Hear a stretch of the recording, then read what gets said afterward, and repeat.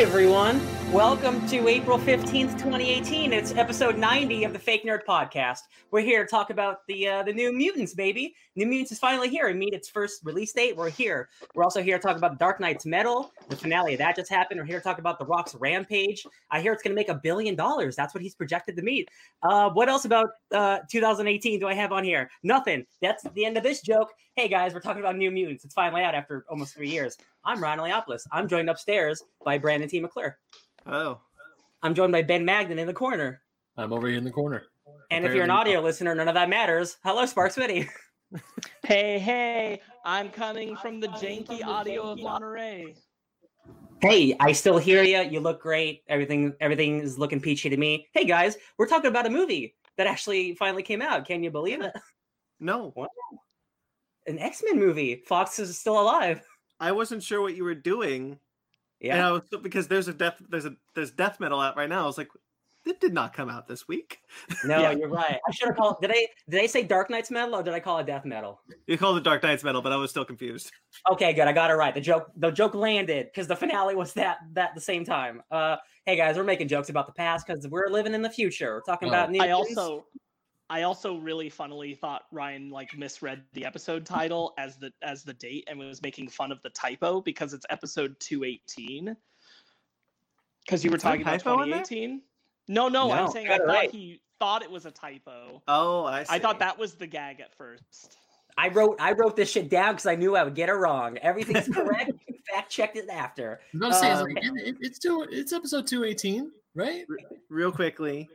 Man, we were still doing a podcast when New Mutants was supposed to come out. Anyway, so real quickly, there are some links in the description below that our audience should check out. We have our Mandalorian episode for Fake Nerds Watch. The next 2 episodes are right now. If you're watching the live stream, I'm sorry, but if you're not, then the new Old School Gamer magazine that Ben Magnet put up is in there. Unless you're watching the live stream, in which case it is not. I'm sorry. Also, check out that Mandalorian episode for sure, because we spent most of the time talking about politics and Star Wars rather than nitpicking the show. I came away from that I think that's our best Fake Nerds Watch discussion we've ever had. I really enjoyed it. The juicy stuff you wanna listen to, yeah. Hello, Mag. Hey, Mag. And of course, Ryan's downright annoyed from Behind the Mask is in the description below. Heck yeah. Talked about a dope ass old school indie movie, horror movie. It was really good. Movie rules. I didn't want to. I'll go ahead. One more thing. Mike Matola's Impossible Movie Trivia Challenge, The Little Mermaid, is in the description below. That was a lot of fun. Check it out. Check out all those links. Do it. Yeah, do it. Okay. I'm done. Because we were talking about Mandalorian, I wanted to bring up on the drive to Monterey.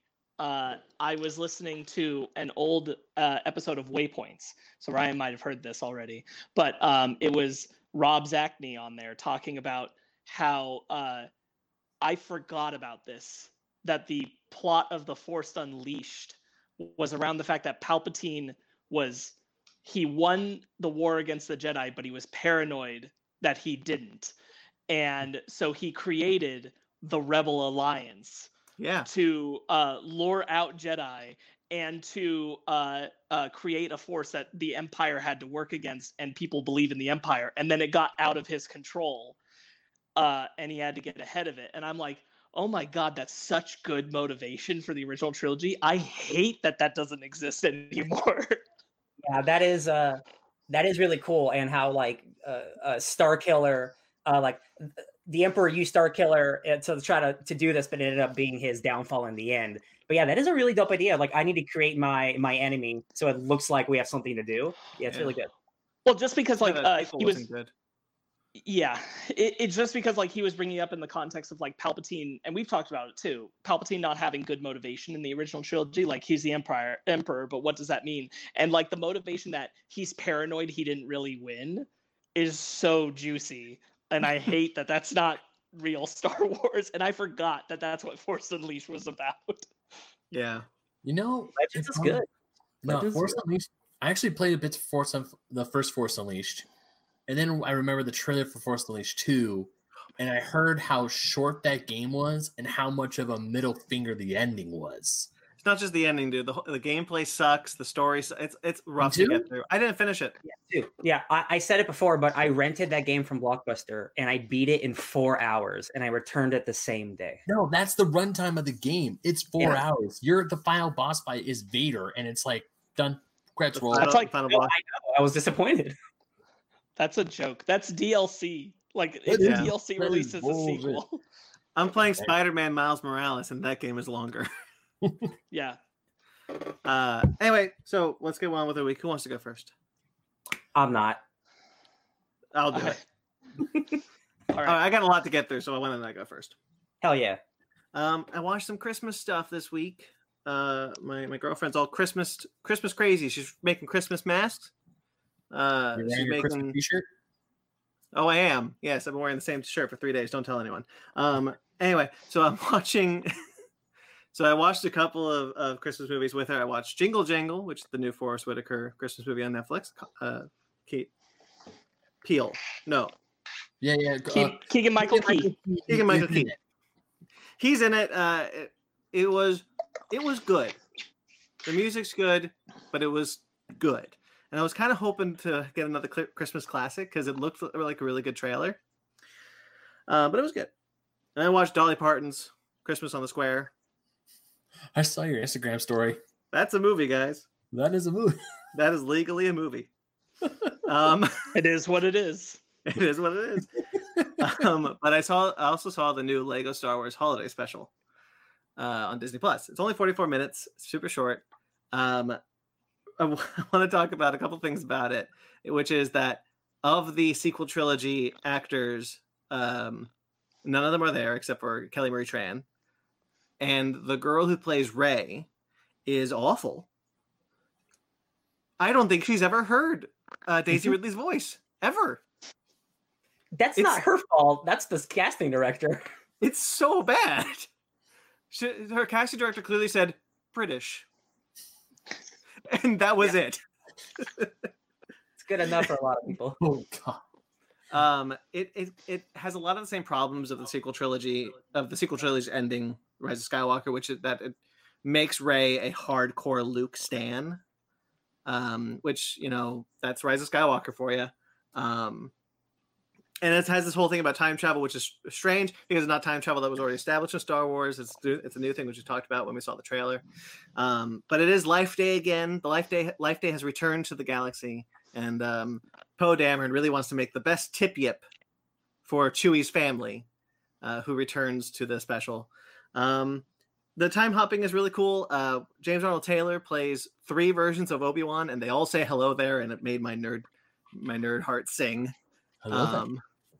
It was really great. But there is one joke specifically that young Luke, A New Hope Luke, shows up and he helps Rey beat Darth Vader and whatever. But like A New Hope Luke before, at the moment of the Binary Suns.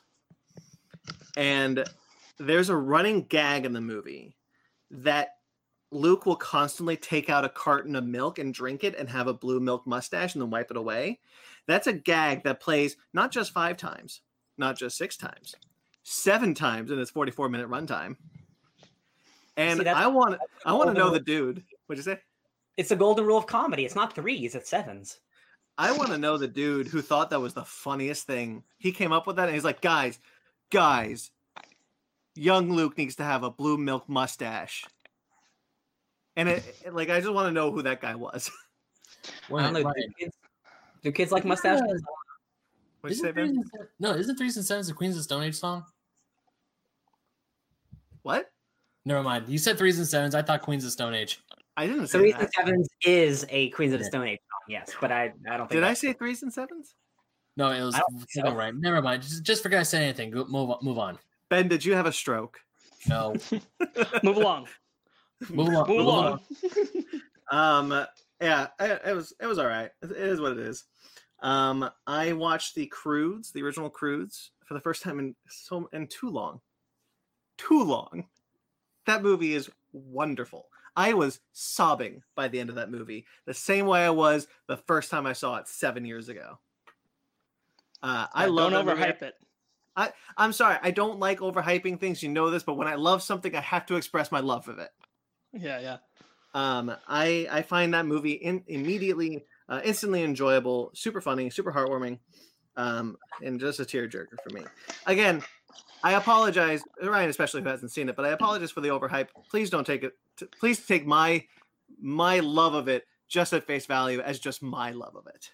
I'll tell you, you are the only two people I've ever met in my life who have seen The Croods. So there's no amount of hype you could do to make me like, oh, is it going to be too good? Like, I'm not worried about it. I'm sure.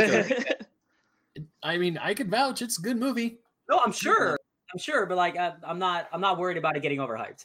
Okay. Sure. Good. I'm glad because I was worried when I wrote this down. Like, oh no, I hope I don't overhype it. But I love that movie so much. I watched Good Will Hunting for the first time.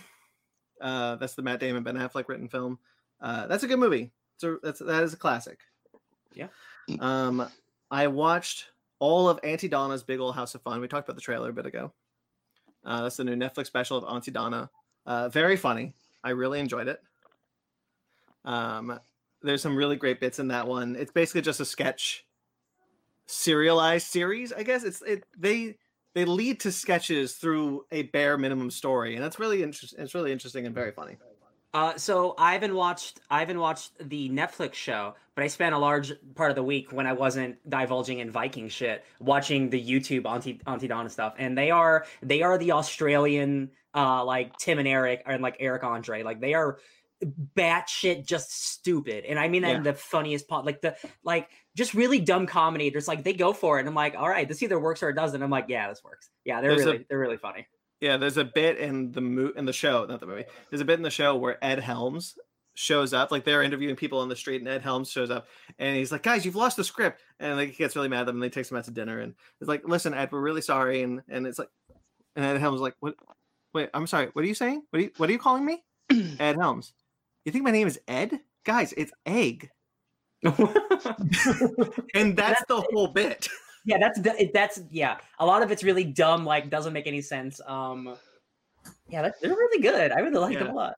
I'm really glad that exists, so I can watch that. I beat Spider-Man PS4, the DLC, for the second time.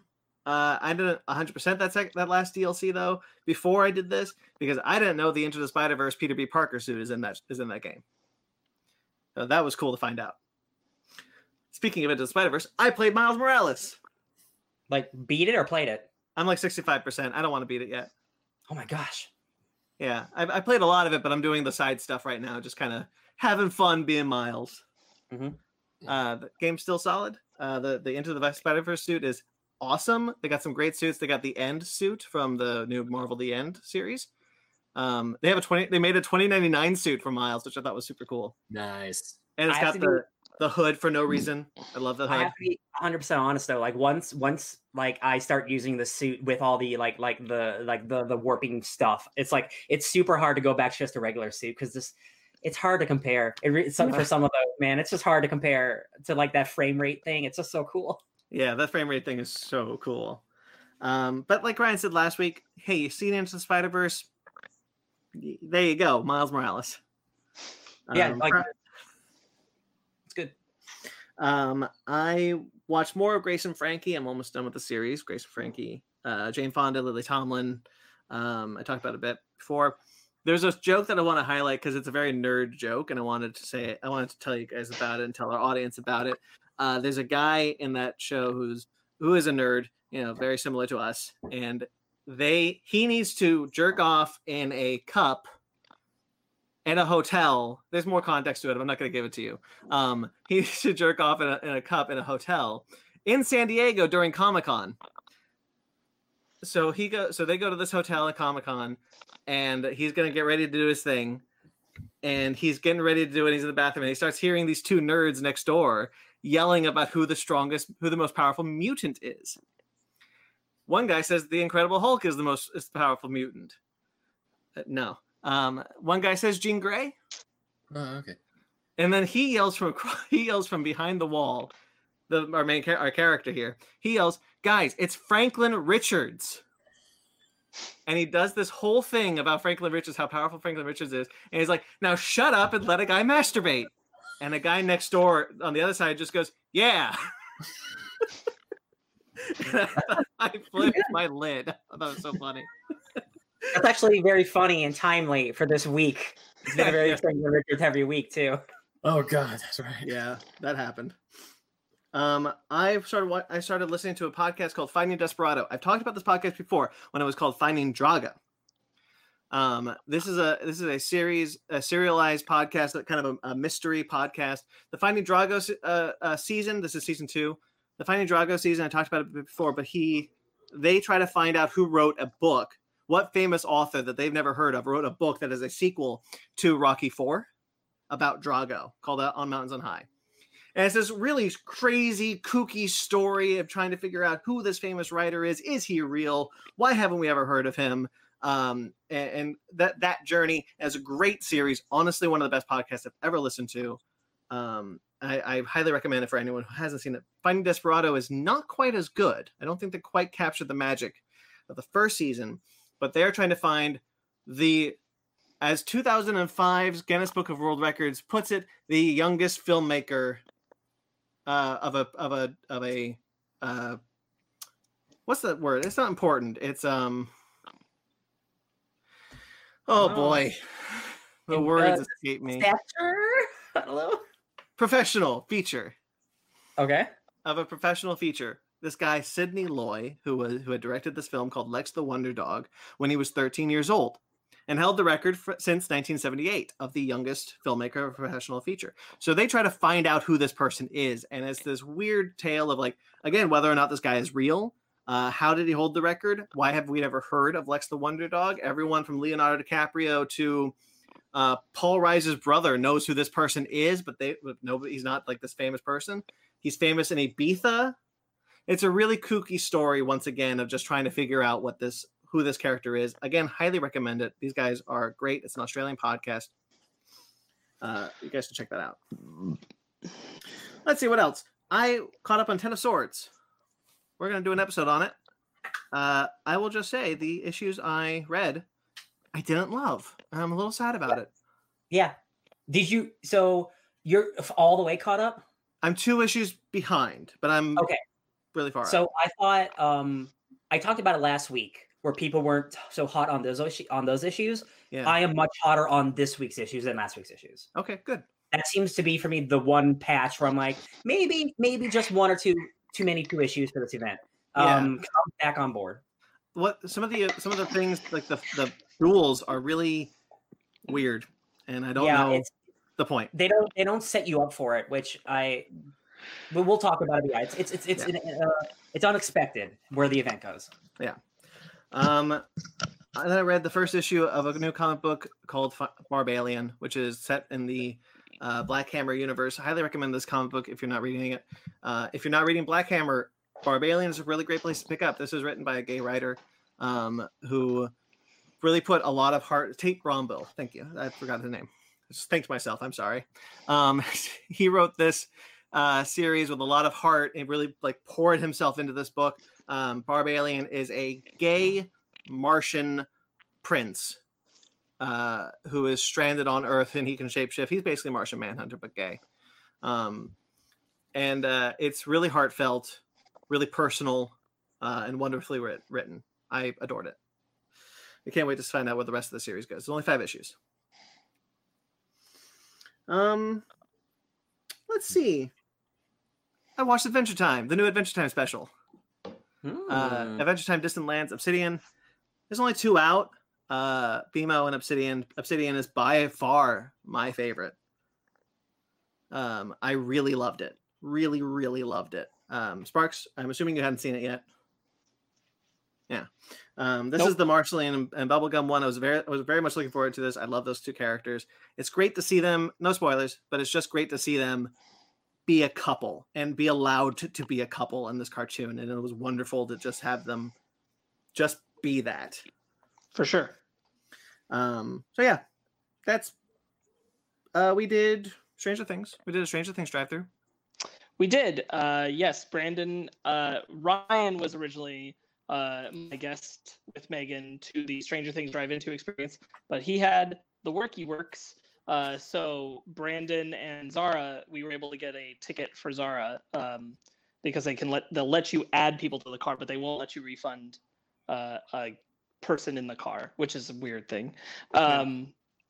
So we added Zara and we all went, and that was a fun, interesting thing. So we'll talk about this because this is one of the biggest things I did this week. Yeah, I'm done. I'll just spill into my week and we're going to talk about Stranger Things. So the Drive-In 2 experience is pretty cool because the premise of it, think like the way people do escape rooms kind of thing. So it's very themed throughout. And so the morning of your ticketed event, you get an email from the Hawkins High School faculty that says, we're looking forward to having you at the high school reunion tonight, all that stuff. Here's how you can tune into the latest updates. It's a radio station that they link you to. While you are driving, which we did, while you are driving to the event, we'll be on the Hawkins radio station listening to them play music from the 80s and then tell you about things happening in the town that tie into the events of essentially Stranger Things season 3.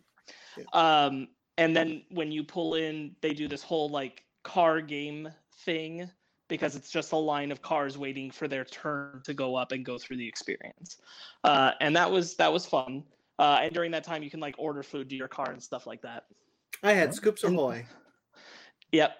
And then you go into a giant parking garage that has been turned into these. There are 3 specific levels.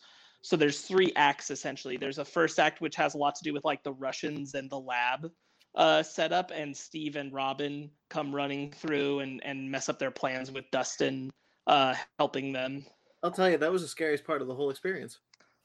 That's because a Russian dude got Brandon by popping up next to the car and scaring Brandon, and he knew he did, so he did it repeatedly throughout the first act whenever he got a chance, and he let his buddies know. So that was good. They're like, there's Russians patrolling around as Steve and Robin are trying to. There's like it's a parking garage, but like they've retrofitted it, so there's like these parts of the lab that are on both sides, and it's creating the portal. And a Demogorgon comes out and chases the Russians away. And then you have to go through the portal, which you traveling up towards a bright light and then turning a corner and you're traveling into the upside down, which is recreated with like, fake snow and that kind of thing. And then you kind of pull into this. It's very atmospheric, but you essentially pull into this very tight space and go through a clip reel of the events from seasons 1 through 3. Specifically related to Will and his connection to the Mind Flayer. And then after with a couple of the lab people in hazmat suits going around the cars with flashlights and looking in your car and shit. It's very atmospheric, but it is essentially watching this clip show in this atmosphere. And then you go up to the top level, and on the top level they do this weird stage artistic thing where like they're recapping the events of the end of season 3 when Eleven goes into Billy's mind. And let me be real clear here. There is an actor that I swear, if you told me it's the actor that played Billy from Stranger Things, I'd say, you right. And we were in the front row. And I'm like, whoever that guy was, because a lot of them don't really look like the kids because they're adults playing the kids, which is super weird and uncomfortable and doesn't really work. But like you have a Dustin who's like 6 foot tall and it's like, no. But Billy, I could have sworn he was the guy. Like he looked spot on. I was amazed. I mean, it could have been. Now here's what happens when Eleven and Billy have the moment where they interact. Like Billy's up there talking to you with the Mind Flayer voice, and then Eleven comes flying out of a thing in front of him, and they face each other, and it does the moment where she like enters into his headspace, and as it does that, he's also entering into hers, and then you get multiple Elevens from throughout the season run, like going through as they do like this incredible projection stuff that's all across like the roof of a parking garage up a side of the building. And it's this beautiful, like well done, multiple tiers going all across the roof. Unified image showing you things through the Mind Flayer experience, through Eleven going in Billy's mind, while physical actors are moving in front of that space. And you'll have like 11 from season 1 past 11 from season 2 and season 3 living through these moments. So you'll at one point, there's a point where Billy and Eleven are facing each other in the final showdown, and there are two of them. There's two here and then two further back. So there's a Billy that looks just like Billy, and then Beefy Billy is what I called him because he's much more broad, and it was a different look. But they're essentially doing like this abstract art movement of them feeling the emotional space while you're hearing the dialogue from when she makes him remember the time at the beach and all that. And it's this weird interpretive shit that they're doing in front of these projections. Very interesting. And that's essentially the Stranger Things Drive-In 2 experience. How long was it? About an hour. Oh wow, that's long. Yeah. It's pretty cool. You essentially have 4 stages if you count the Starcourt Mall prologue. So it was pretty good. We had a good time with that. That was for like having to come up with an experience that is specifically catered to an audience that has to be sitting in cars. They do a really good job. And I will say technologically, I was extremely impressed. We had a little fumble where they told us the wrong radio station before we got into the garage. So in this part, there's like this intermediary part before you go into the garage after the Starcourt Mall where you're in a holding pattern, but there's supposed to be this plot thing happening with Murray. And we couldn't hear most of it because they put us on the wrong radio station in the transfer. And then they corrected it. But when they corrected it, what I'll say is it's extraordinarily seamless. Like, however they move through all the moments, however much time they have to take for cars to move along, I can't hear where like they're changing into the next act or that kind of stuff. It feels like just a fluid audio experience in your car. I found that incredibly impressive. So it's a cool little thing. Some other things I'm going to talk about. I don't want you to. Sorry, my phone was going to start looking things up based on what I was saying. So I watched. I had very little time to do anything because I had 2 papers due this week. So most of it was based around that. But I did have time to watch It Follows again because I wrote a paper analyzing that film, specifically analyzing that film as a story adapting the trope of doppelgangers and how it puts its own twist on it, and analysis of sexual trauma. So It Follows, I haven't watched in probably 4 or 5 years. That's a really good movie. I really, really like It Follows. I made an argument in the paper that I think I stand by, which is that no movie of the horror genre has done as successful a job of recapturing the scary, stalking feeling of Michael Myers in the original Halloween as well as It Follows has. And I stand by that. Isn't It Follows like one of Matt the Spook Slinger's like favorite horror movies? Yeah, he liked it so much he didn't watch it again after theaters until like 2 months ago because it scared him so much the first time. Oh wow. Mm-hmm. No, man, like people... fears. What, Ryan? I'll say naked people following you. It's mad spooky. I get it. Fear is subjective, and there was a thing in that movie that just really got him. And I can understand. The other things I had time for this week, while I was writing my papers, I put stuff on the TV just to have noise going on. I put Dragon Ball on because I just felt like hearing Dragon Ball while I was working on my papers. So I heard through all the way up to Muscle Tower, so deep into the 3rd saga of Dragon Ball. I just like that show. That show's dupe. That show is just really good. It's really good.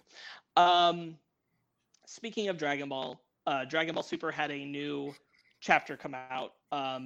It is the second to last chapter for the Moro story.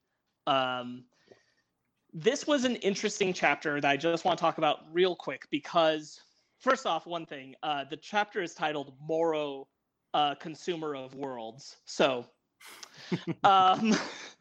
there you go. There's that Galactus shit we were talking about. And there's a element in it. I don't want to say too much about it, but there is an element in it that makes me feel like I was correct in my assessment a while ago that Toriyama is going to ultimately not retcon, but reinterpret his original ending of Dragon Ball Z. I don't think that he's going to hold that original ending exactly the same anymore. I think he's going to redo those events and end it differently at this point. Because there is a thing that happens related to Oob, and I'll just say that Oob is a factor in the chapter, and I'm like, this makes me feel like we're going to alter the way this plays out. But wait, Sparks, is there any fear that it's going to retcon the end of GT? No, I think you can safely sit calmly and be affirmed that Dragon Ball GT exists in a separate timeline that is inconsequential. Thank goodness. It was a solid chapter. I thought they did a good job with that one. It'll be fun to see where Dragon Ball Super goes next year when this Moro arc is officially over. The last two things I'm going to talk about is we watched Mandalorian. It was a fantastic conversation. Go check it out. Link in the description. And the last thing is I did have time to finish the show Killing Eve with Megan. I'm going to talk about it for a bit because I'm probably not going to talk about it again for at least a year because this season just ended and we're in COVID times. So this show can be so freaking good sometimes, and it can also be really frustrating. The first season is absolutely incredible, and the second and third seasons are pretty darn good. And I realized that what it is Sandra Oh's character of Eve is hard to justify her irresponsibility and recklessness. And these are based off books, and I learned that the books are from Villanelle's perspective, who is the assassin.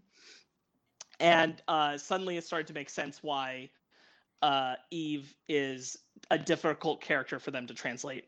I've made comparisons to this being like the Hannibal show. I firmly stand by that. The third season absolutely cemented that this is a show. This is not, it's called Killing Eve, but this is not a show about Killing Eve. This is a show about a female assassin absolutely destroying the world around an MI6 task force agent until she loves her. And it working. And it is a lesbian love story, and this is not like if you watched Hannibal on NBC by season 3, you can kind of see how there's like allusions to a homosexual relationship between Will and Hannibal. It's definitely there, but they are undertones. Villanelle from season 1 is overt that she is romantically attracted to Eve and she's after her in that way. And Eve is a character who gets frustrating because she is doing things that 100% say she's into it and yet denying that she ever does those things. And finally in season 3, it is like out and out, okay, these two are attracted to each other. It is sexual, it is romantic, it is disturbing to them, but it is happening. And I really appreciated that season 3 like actually said, no, 100%, like this is not metaphor or like an illusion of, oh, isn't she so beautiful, I'm seduced by the work of chasing her. No, she is attracted to this assassin. And it has caused them both. To be fair, Villanelle, by the end of this season, she has also essentially destroyed large parts of her world too in order to get Eve. And so they both kind of have just ruined everything else in their lives until all they have left is each other. And in that way, it is very beautiful. Season 2 is a rough patch, but season 3 finally ended with this strong moment between the two of them with connection where I'm like, okay, I think season 4 is finally the show. I'm really just going to be like, oh, we're just going to go for it. They're just going to be like killing people and doing it, and I'm into it. We're going to be killing Eve. Here's my one other problem with the show, okay? There are fantastic actors on this show. Fiona Shaw is giving the performance of her life, in my opinion, on this show. That's Aunt Petunia from the Harry Potter films. Yeah. She's giving the performance of her life on this show. Specifically this season, she has a very strong character arc. I forget the actor's name, but the sister who becomes the queen of the Isles in Game of Thrones. You know, Yara. Yes, Yara. She comes in this season because she's playing Fiona Shaw's daughter, and she has a really great part. And they just have a great character. So characterization is fantastic across the board on the show, even when Eve is probably the most frustrating because she just will not acknowledge what's happening to her emotionally. That being said, if you ask me what the MI6 task force has been doing since season 1 ended, I could not tell you. I do not know what the goal is anymore. I haven't known for a while. It is not good at making it clear why certain characters are doing the things for their job or organizations or whatever that they are working for. It is just character moments that are happening in relation to it. And somehow the show pulls it off because you only care about the character beats anyway. It doesn't really matter, but I do find it striking that I'm like, I am 2 seasons into it, 2 seasons further into a show with no context of why they're doing things that they're doing. Not really, not in the semantics of why they're doing it for their job. I just know they're doing things because of character beats, but I do not know what the actual operation and goal is for the people that they work for anymore. I have no clue. And that is a very weird way to be. So Killing Eve, all the seasons are on Hulu. It's really good. It sounds like a lot of shows where it's dealing with like the personal drama and like the background stuff. It's like, oh, it's not important, but it sounds like all that stuff is important, which is weird. So it's not even that it's important. It's just like it wouldn't be a big deal, except the characters still regularly will go back to like the MI6 building, and I'll watch them have character-based conversations here. But I'll be like, yeah, but why are we doing it in this building? What is your job anymore? How have you not lost this job? Like that's where it gets to, and it's like I ultimately don't care because the character stuff happening here is great. Nice. That's my week. Ben? Yeah, I'll go next. My week is pretty much mostly still moving stuff. However, whatever I did get some media, and one of the media things I want to talk to you guys right off the bat is Batman 3 Jokers. I finally finished it this week, and boy, do I have some words about it, because I was expecting a whole lot more, and after reading that third and final issue, very unsatisfied. Are you ready yet? No, I still have not read that third issue. Okay. I feel like there are some things that I'm going to let you say what you want to say, Ben, but I do feel like I'm probably going to, not that I would 100% agree with everything, but that I knew from the moment that book 1 ended, there was no way that 2 more books were going to give me a satisfying ending. Okay. I just knew that there was no way this story ended in a way where I felt like this was a worthwhile full journey. Mm-hmm. I mean, there was one good thing that I kind of liked in book 3, but once again, you haven't read book 3, so I can't really explain much about it. But the one thing I really just did not like in book 2, so spoilers for book 2 of Batman 3 Jokers, if whoever's watching or listening to this, they haven't read it yet, is when Jason kissed Barbara. It's like, really? Really? I mean, thankfully, she's like, nope, shouldn't have done that. Mistake. Bad. Not going there. But then you can tell that Jason's kind of like, was it though? It's like, no, god damn it, no, we don't need it. Because at first, like having the 3 Jokers focus on Batman, Batgirl, and Robin's like, who has the Joker hurt the most in the entire mythos of Batman? Batman, Batgirl, and Red Hood. He has hurt those 3 the most. It's like, yes, let's focus on them. Let's do that. Don't give me this intro. Just know there's only one Robin that Barbara likes, and that is Dick Grayson. God damn it. Well, that's debatable considering Starfire probably been with Dick Grayson longer. But I'm a Barbara and Dick person too. Yeah, they were together a very long time. It's just as canon as Starfire. I don't need to go into it anymore. I will give Doomsday Clock a pass. I will not give this book a pass. Yeah. I think the idea itself from the get-go was underutilized. Like, I feel like the promise of the 5 years ago was like, this is really what you wanted to tell.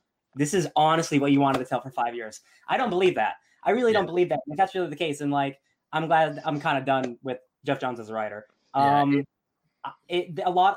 Issue 1 bothered me so much. with how much you wanted to focus on, wow, remember Barbara got shot in the back, and remember her legs are so strong, she destroyed a treadmill. Whoa, this is the second treadmill this week. And then I was like, wow, okay, cool. Yeah, that's where we're going with this. Okay. I don't think it's well written. It's probably the best art of the year, to be honest. Like, truly, Jason Fabok is like a revelation. I think issue 3 is hilarious, and I think the plot of with the character I just think it's very bad.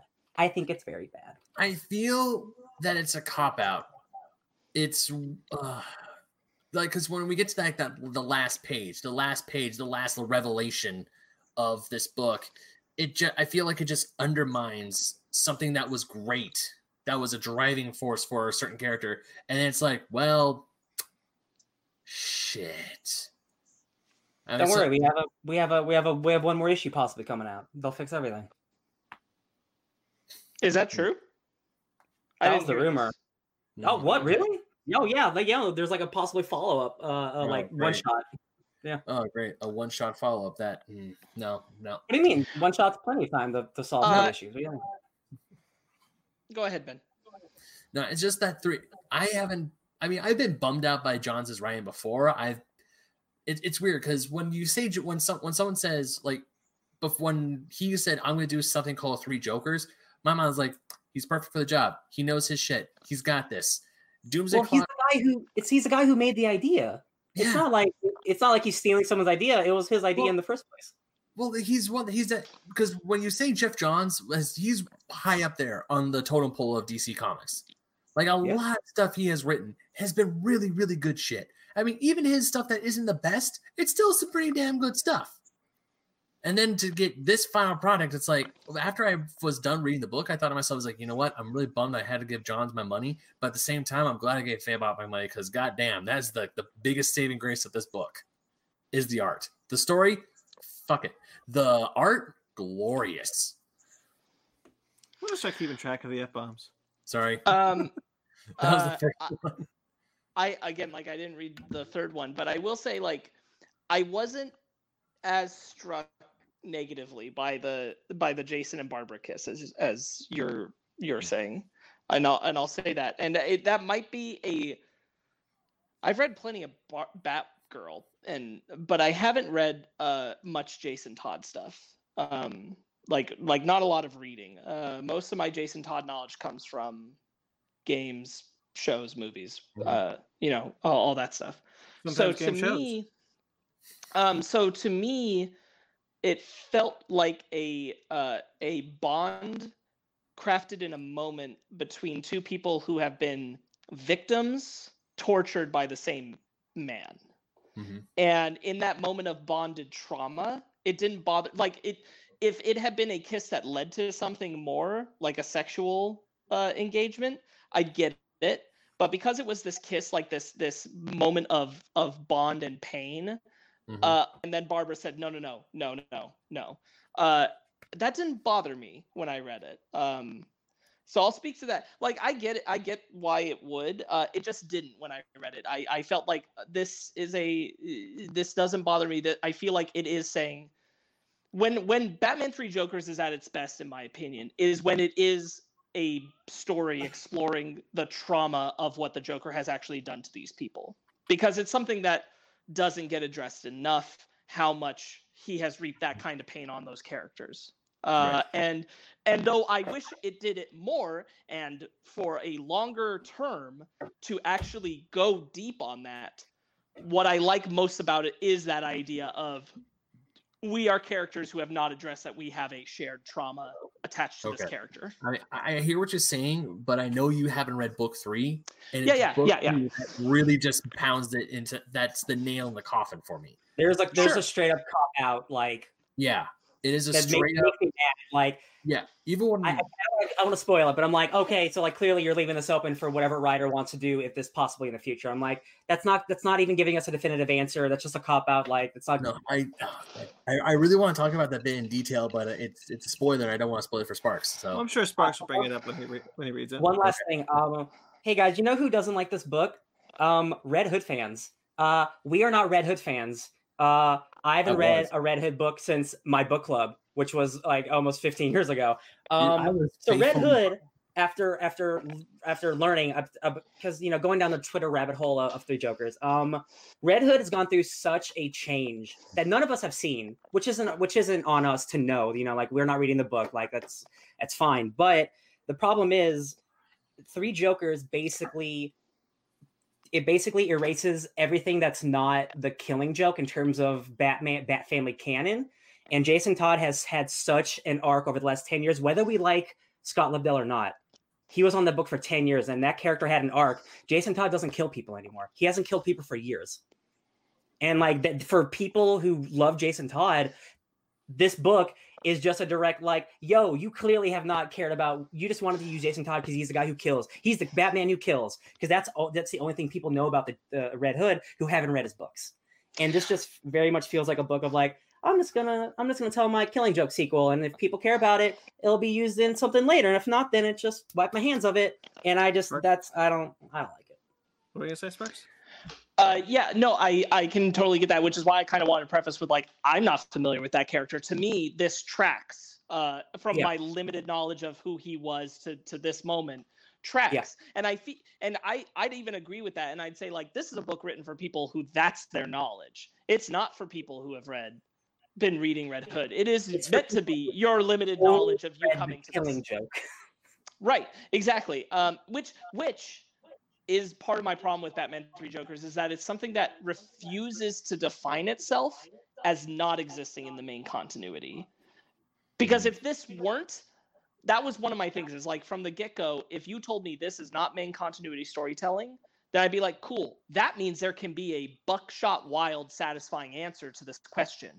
Mm-hmm. But because it is still dabbling in mainline continuity, it makes it feel like it's only paying tribute to certain stories, and there's no possible way you can end this in a satisfying way that works in the continuity of the DC universe. I couldn't see it at book one.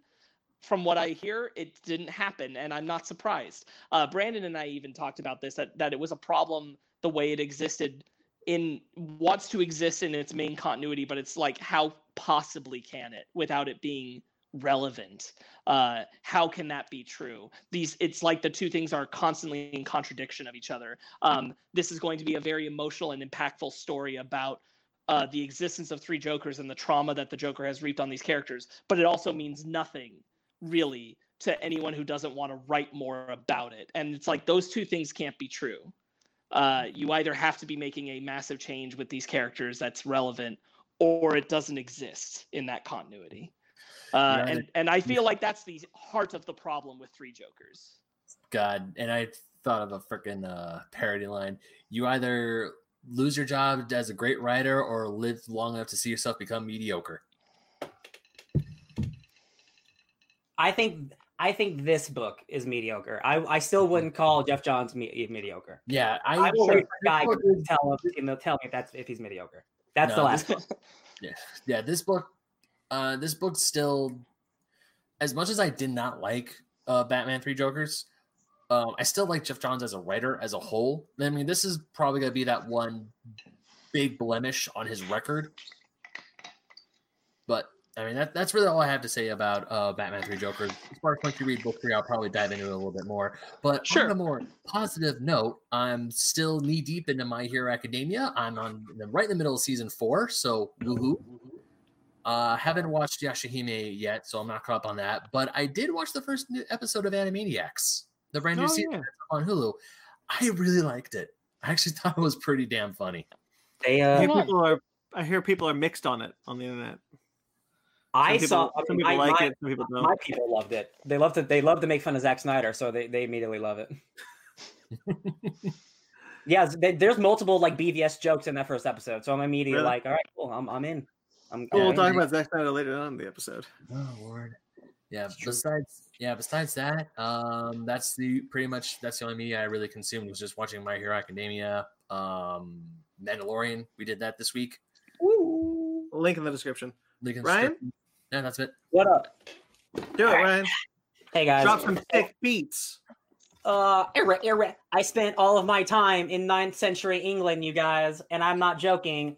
I only spent my time in 9th century England this week. I watched 2 episodes of Vikings. I watched an entire season of The Last Kingdom, and I put about 10 hours into Assassin's Creed Valhalla. So I'm going to talk about those in a certain order because it actually goes in a timeline in a funny way.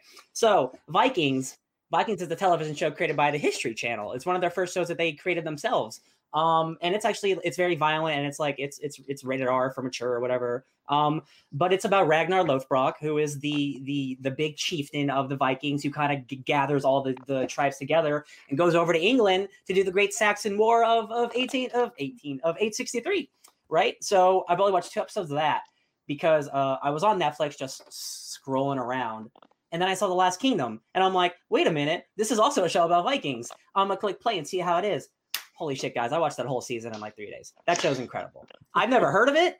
It's a BBC HBO or BBC Netflix like co-op show, but that is also about the Viking invasion of the Saxons in 863, but it's about a little kid who was an Englishman who gets kidnapped by the Vikings.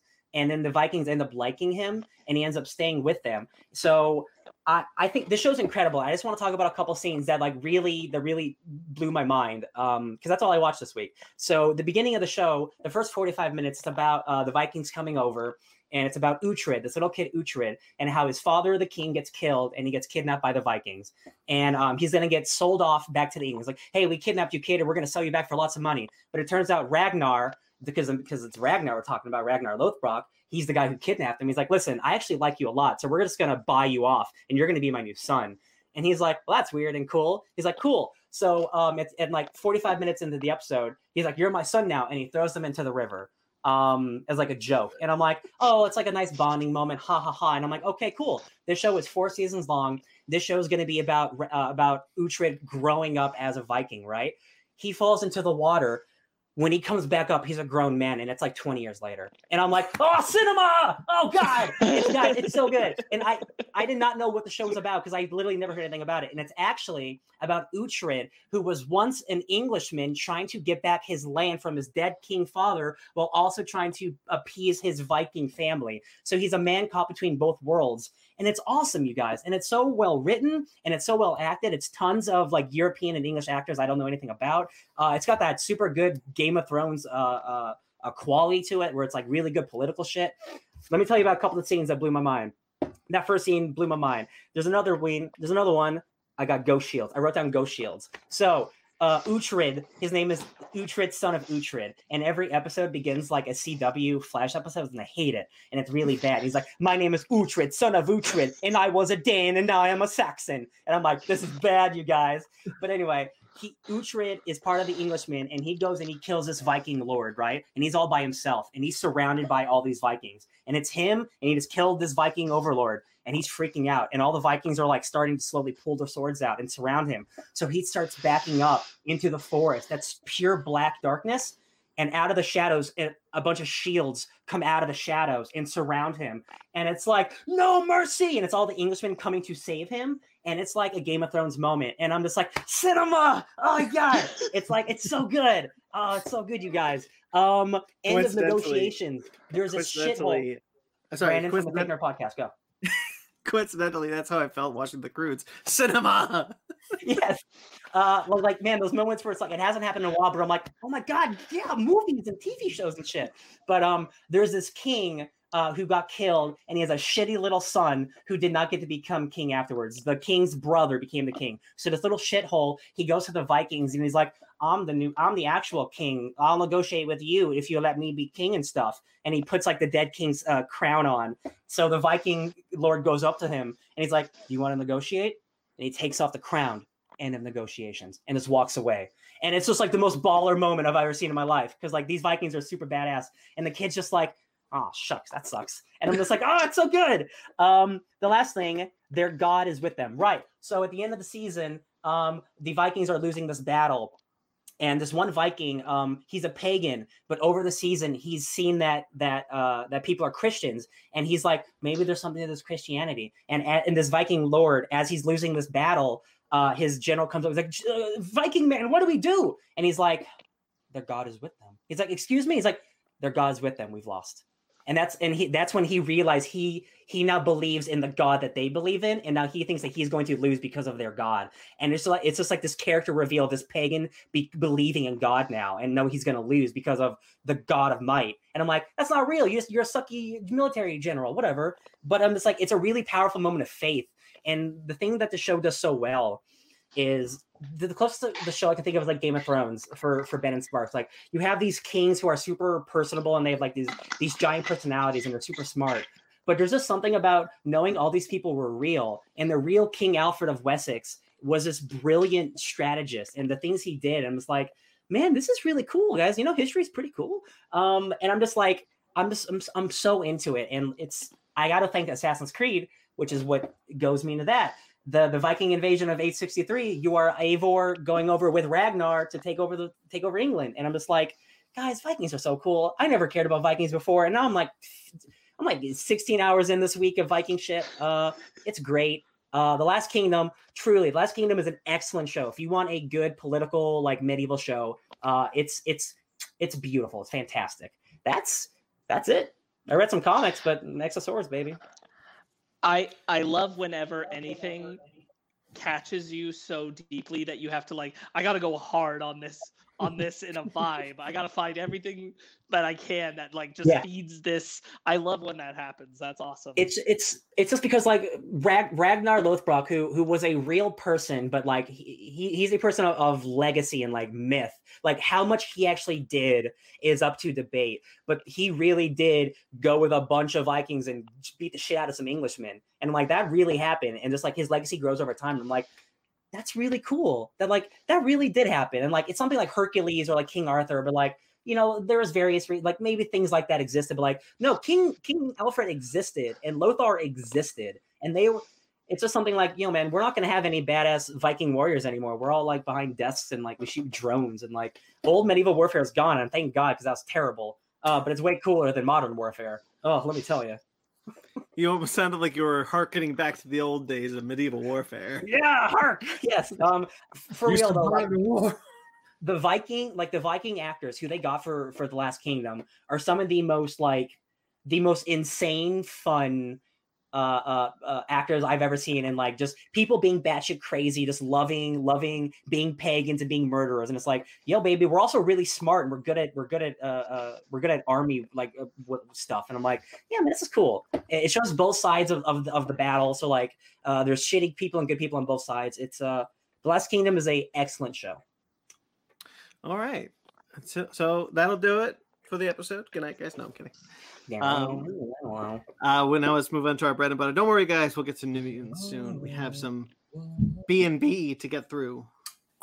I mean, quick side note, Ryan, now that you mentioned Vikings, there's a really good Sabaton song I want to share with you called Swedish Pagans. It's all about Viking shit. Sabaton is awesome. Sabaton is rad. I love Sabaton. And here's your bread. And your butter. Here's your bread and butter. Hey, okay, not in my ear, thank you. All right, so we got some sad news to talk about. So lower the mood, guys. Lower the mood. Let's talk about some sad stuff. Let's vibe a bit. Let's take this in. I don't know what I'm doing. Michael Z. Hobson actually passed away today. We just found out Marvel Entertainment put out a tweet announcing the passing of their former Marvel Comics executive vice president. He passed away this week at the age of 83. Oh, yeah. He was with Marvel, I think in the 80s, 70s and 80s. It's a long legacy. Mm-hmm. Yeah. Probably the biggest news that hit the most. 83 good innings. Kirby Morrow, however, passed away this week at the age of 47. If you don't know who this person is, for those of you listening, he is Cyclops in X-Men Evolution. He is the Ocean Dubs Goku before Sean Semmel. So he was talking about Inuyasha. He's in Inuyasha. Yeah, he's Moroku. If you can't remember who Moroku is, he is the one. That's what that is. He's the guy with the palm is like a vacuum, the wind tunnel, and also who likes to grab butts and get slapped a lot in the show. Oh. And also, Brandon, he was Captain Dave Kleinman on Stargate Atlantis. Yeah, I saw that. I don't know who that is. I'm sorry. That's fair. Yeah, he has a incredibly large voice acting career. Dude was 47 and passed away, and that sucks. He was 100% the first voice I ever heard for Goku. Yep. And that sucks to know that he passed away so young.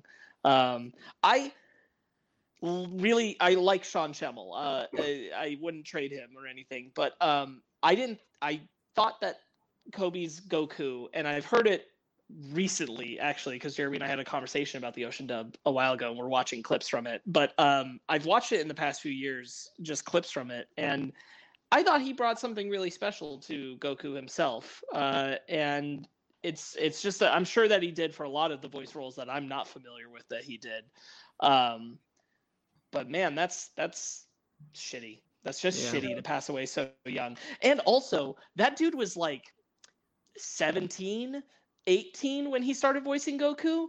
Maybe just barely 20 at best. That's crazy. That is insane. Real quickly, Mag says R.I.P. Yes, indeed. Yeah. He was a good Cyclops. X-Men Evolution. Good show. So X-Men Evolution, what I remember of that show, because I watched that show religiously as a kid. I watched it more than the original X-Men cartoon, funny enough. Kitty Pryde. Yeah. Oh, God. Kitty Pryde was great.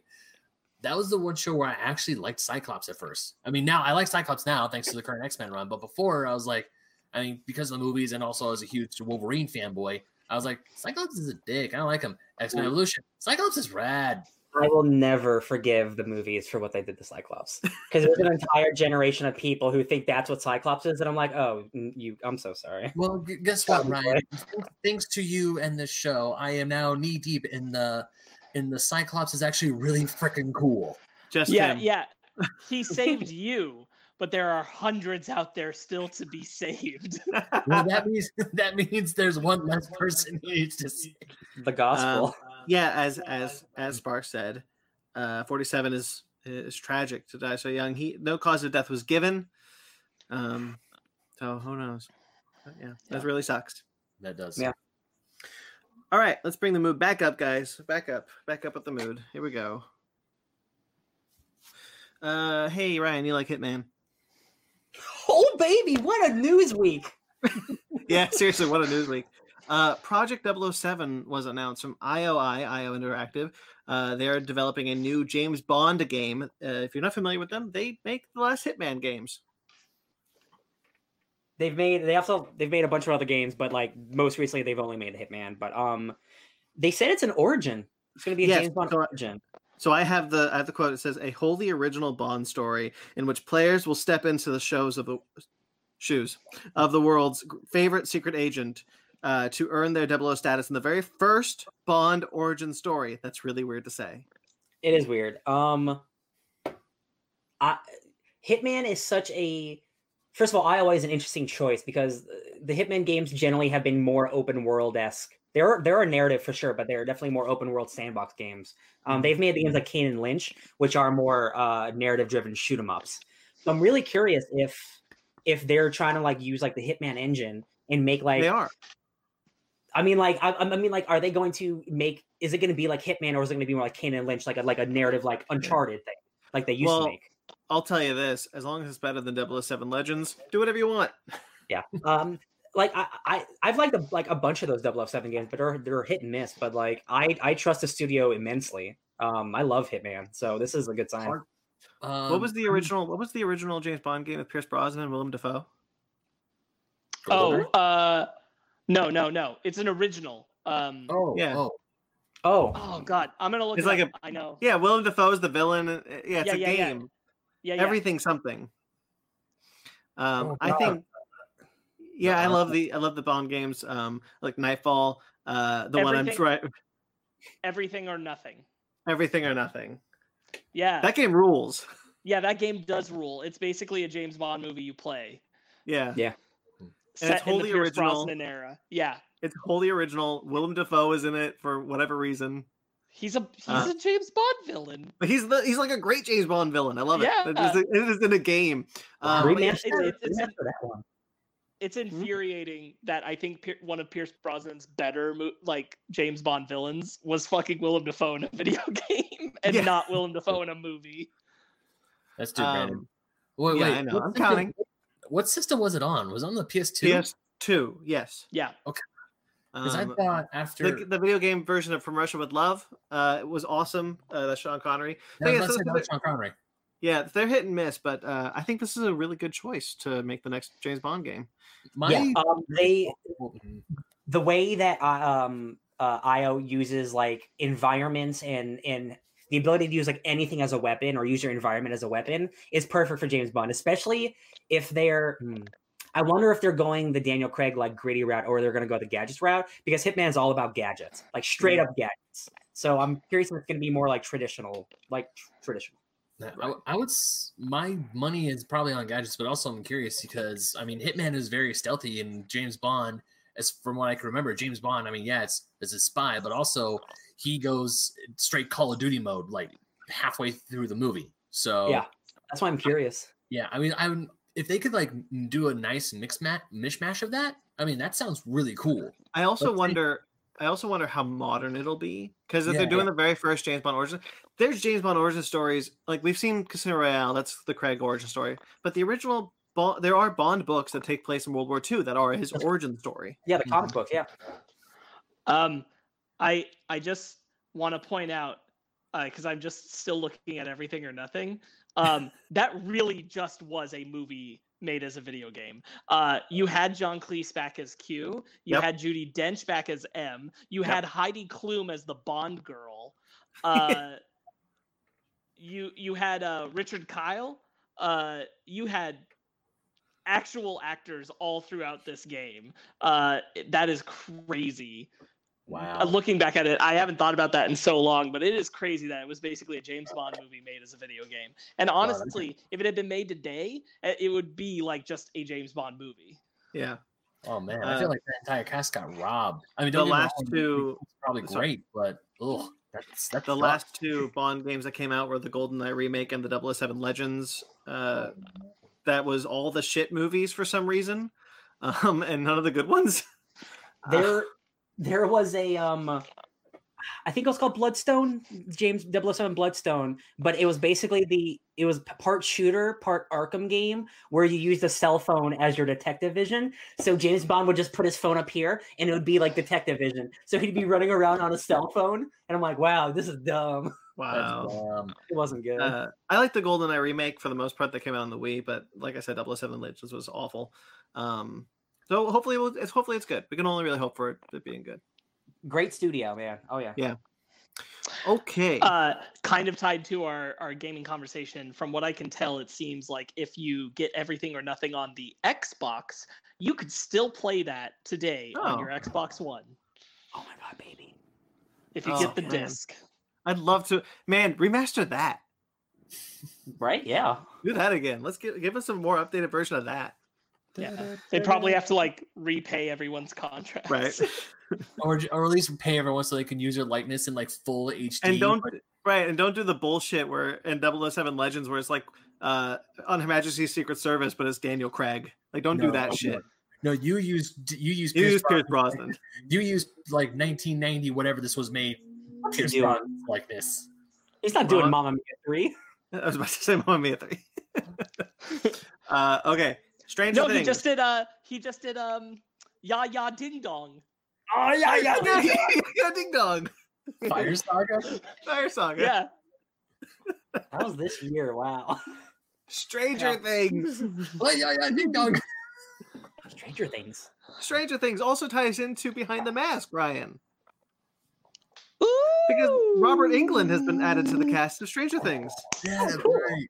That is dope. I'm so flippin' excited. Robert Englund, the Freddy Krueger, is going to play Victor Creel, only Freddy Krueger. Only Freddy Krueger, exactly. You're right. You're 100% right. There's Thank only you. Freddy Krueger. A disturbed and intimidating man who is imprisoned in a psychiatric hospital for a gruesome murder in the 1950s. Yeah, I can't wait. Wait. What's he? Okay, so he's not hanging out with Hopper, right? He wouldn't be, because Hopper's like in a prison. Maybe he's the Hopper's in Russia. He could be in a Russian prison. What if he's a Russian Freddy Krueger? There's another character that's connected to him that makes me not think that. Brandon, what was Robert Englund's character's name again? Victor Creel. Oh, isn't it the Absorbing Man? Oh, Creel. Crusher Creel. Crusher. Yeah, but Creel. his real name's not Crusher. I think it is. Oh, he's got a name in Immortal Hulk. I think it's Victor Creel. Might be Victor. I don't know. Oh, there you go. He stole it, Stranger Things. Anyway, He's joined the cast. I'm stoked. Jamie Campbell Bower, who you may remember as young Grindelwald. Sorry, he's from Sweeney Todd. Oh, Um, I know him. I know him. Yeah, young Grindelwald and Deathly Hallows that they brought back for some reason for. No, Yeah, I'm thinking about his role in Sweeney Todd. we all remember Fantastic Beasts: Crimes of Grindelwald. We got it. Let's not. He will play Peter Ballard, a caring man who works as an orderly at a psychiatric hospital. Tired of the brutality he witnessed day after day, will Peter finally take a stand? Question mark. In Stranger Things. Stranger Things 4. This is all Stranger Things. No, this is Sweeney Todd. Trying to find my Todd DVD and I couldn't find it. I like the movie.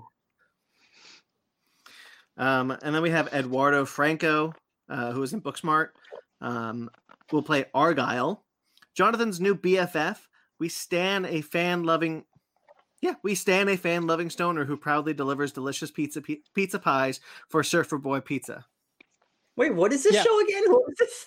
Stranger Things 4. Oh, okay. I mean, that's fine with me. Joseph Quinn from Catherine the Great will play Eddie Munson. He's the head of the Hawkins High School D&D club, the Hellfire Club. Ooh. The Hellfire Club. The Oh, Hellfire no. Club. Yes. Robert Englund. Tom, that's not a real word. Woloshita. I'm sorry. From Game of Thrones. He's Game of Thrones. Will play Dmitri, a smart and charming Russian prison guard. But can he be trusted? Question mark. Sherman Augustus from Westworld. Tom Wallachia. He's the man with no face. Oh, there he is, the man with no face. Oh, he Oh. plays Dragon Hagar. Jack and Hagar. Yeah. Oh, I know that guy. Yeah. Yeah, that guy. Yeah. The From face Game of Thrones. Yeah, the faceless man. That's how he was, yeah. He's a faceless man. All right. Anyway, Sherman Augustus from Westworld will play Lieutenant Colonel Sullivan.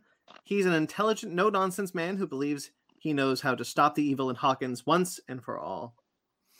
Mason Dye from the Goldbergs will play Jason Carver, a handsome, rich athlete who is dating the most popular girl in school. But as the new evil threatens Hawkins, his perfect world begins to unravel. Oh, And then Nikola Juriko Tesla. from Genius, I don't know what that is. We'll play Yuri, a speedy and unpredictable Russian smuggler who loves bad jokes, cold hard cash, and crunchy style peanut butter. Same. It says same. I didn't say that. It says it. That's the description. Oh, okay. Same. Oh, What was who was the cute Russian with the Slurpee last season? I think his name. No, was it Alexi? Alexi. Alexi. If you give me like 5 more Alexis, I'm Man. fine. I was about to say It's Poor hard. Alexi. they're trying to do. what a- I feel what like a they're beautiful trying. So I just said they're trying to do another Alexi. No one can replace Alexi. No, No, but so- you can give me like a Yankov Smirnoff or something. No, because there's every season has a fan favorite character. Who gets? You Oh. called Smirnoff? Oh, Yeah. if Robert Englund is the fan favorite character this season that gets murdered, I'm gonna be so mad. Justice for Robert England. Starting it already. Justice for Barb. All right, the last of us Barb, was picked Bob, up. and Alexi. Oh God, I forgot. Oh no, I feel bad. I forgot about Bob. Rip Everybody Bob. forgets about Bob. Bob. But you know what? It's okay because the Justice for Bob because he helped Frodo take the One Ring to Mordor. So Yeah. All it's right. No, fine. he didn't. That was a different character, you dummy. Go ahead, Brandon. Some people are trying to masturbate in here.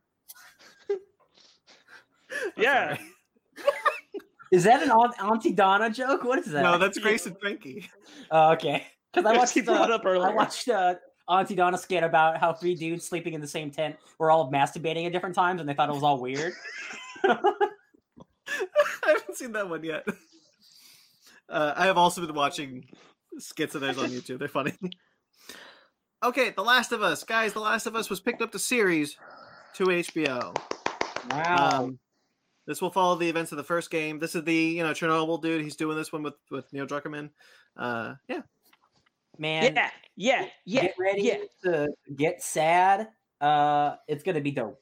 I have so much faith in this show. One, because it's The Last of Us guys, and two, it's the Chernobyl dude who won a bunch of Emmys or whatever. So it's gonna be great. Yeah.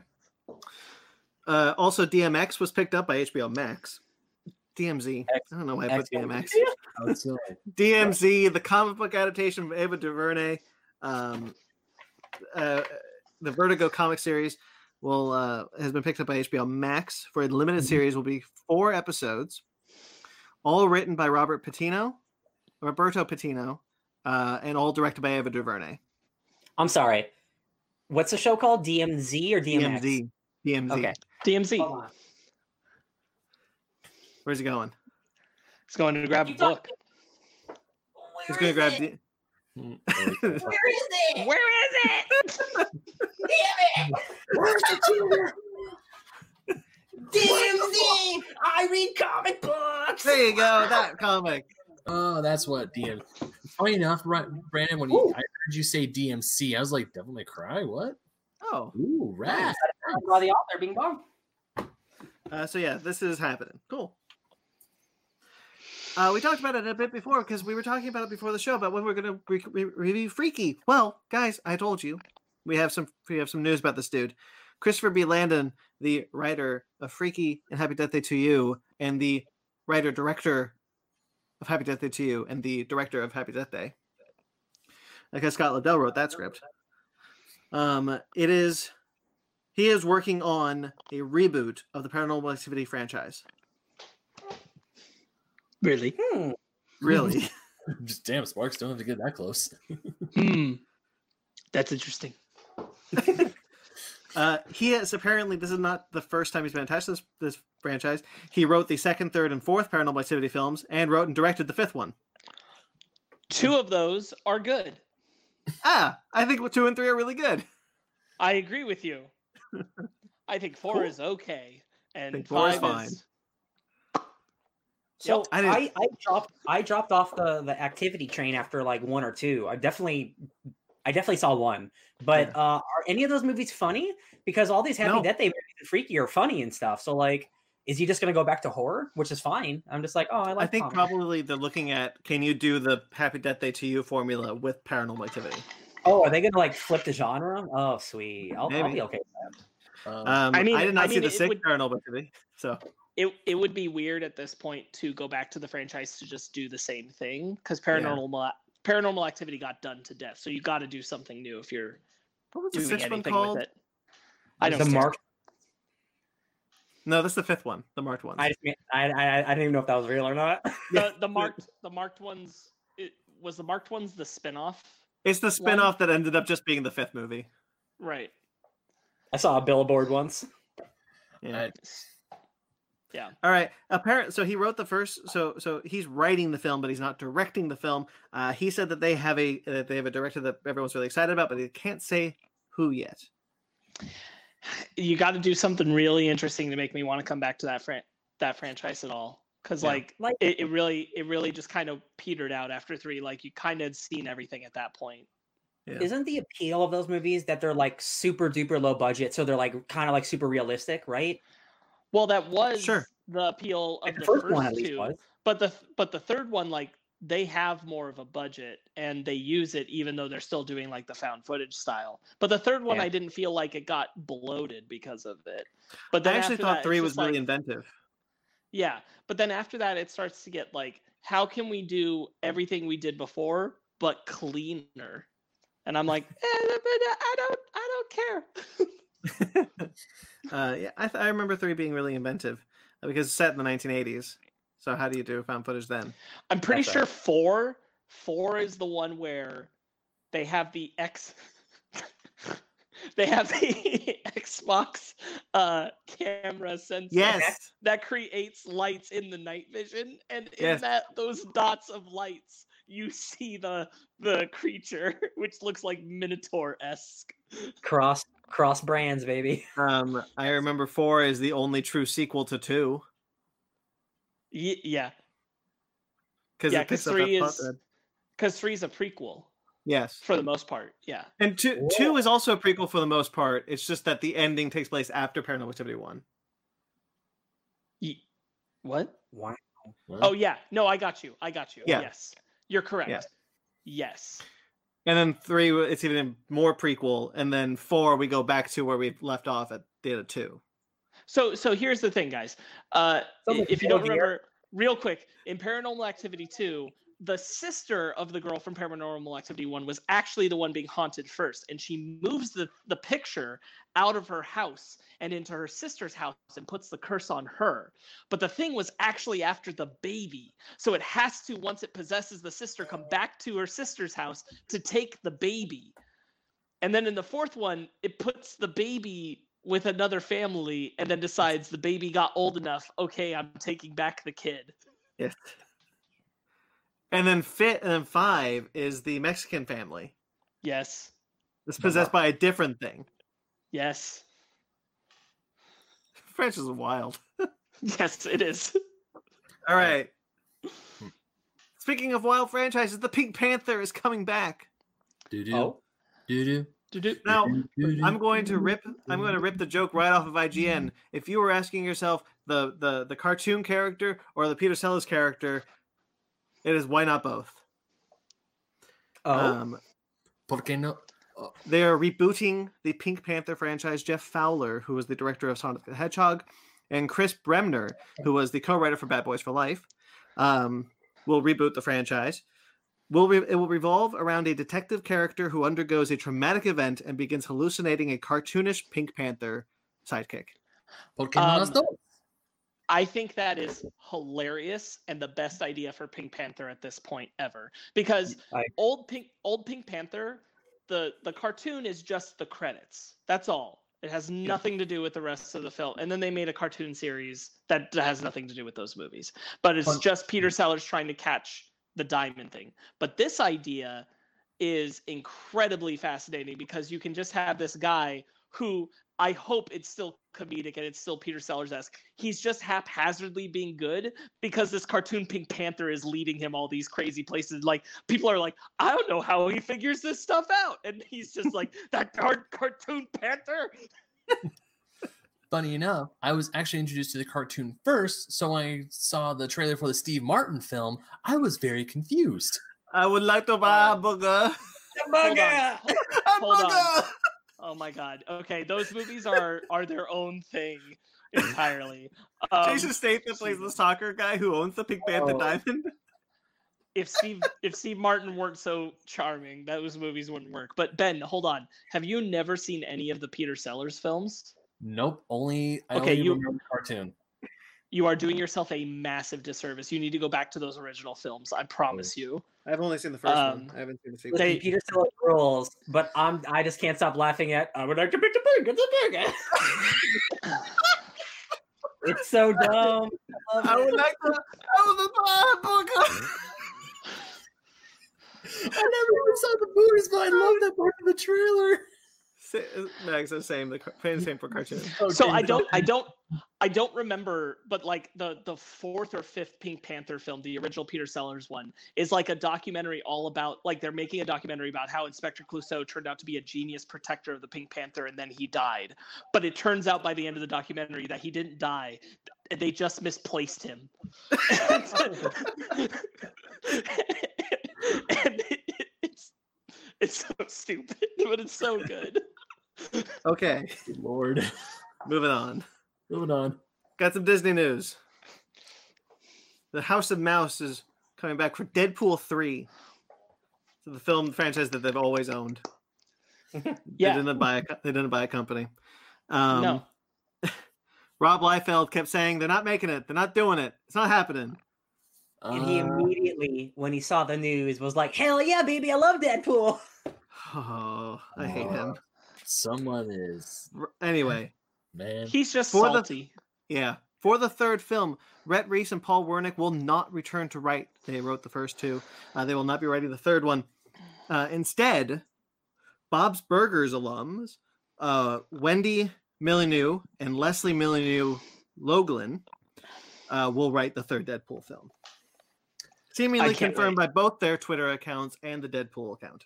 So, is there a reason as to why the original writers are coming back? Or... Well, so the reason only given is that after Ryan Reynolds brought in a bunch of writer teams, heard all the pitches, and then picked the best one, and they won out. I love it. Okay. I love Bob's Burgers so much, you guys. I still watch that show. I like Deadpool and Deadpool 2. I do. I found something weaker overall in Deadpool 2 in the writing. Yeah. And I can't quite put my finger all the way on it, but it is there. And having a new, fresh writing team for Deadpool, I think, is a good choice at this point. Rather, I feel like if they came back with the same team, I think Deadpool might be a little tired. Yeah. That's like two sisters. That's like so cool. That's really That was awesome. So just the fact that Deadpool's. I'm sorry. Go ahead, Ben. Go ahead. Zach. this might. So we all know Deadpool's rated R franchise, and Feige has said constantly that he is not going to allow any rated R franchises into the MCU. It looks like that is being taken away. So Deadpool is going to be the first rated R. Deadpool 3 is going to be the first rated R film. The last thing we heard about, and by the way, Deadpool is easy to fit in the MCU without not fitting into the MCU. But still, the last thing we heard is that Bob Iger said that if we make a third Deadpool, it'll be rated R. Okay then. So, we got a new guy. David Leitch will probably return, but as of now, he is not attached to the film. But it's so far away, he can finish all of his projects and come back. Yeah. We have Avant. Yeah, The wife shouldn't have died. Bad writing choice. Yes, but if you recall, the wife is not dead. Yeah, time travel. Yeah, they fixed their writing by making time travel a thing. He just does it before she dies. It's fine. Although I have to admit that when they did kill Vanessa in the first part and the opening credits were like, wait, what? No, Yeah. It doesn't excuse it. It doesn't excuse it. It doesn't. Yeah, I don't like that. But it is funny. It's like I felt the same way about Lancelot's death in Kingsman Golden Circle. Yeah.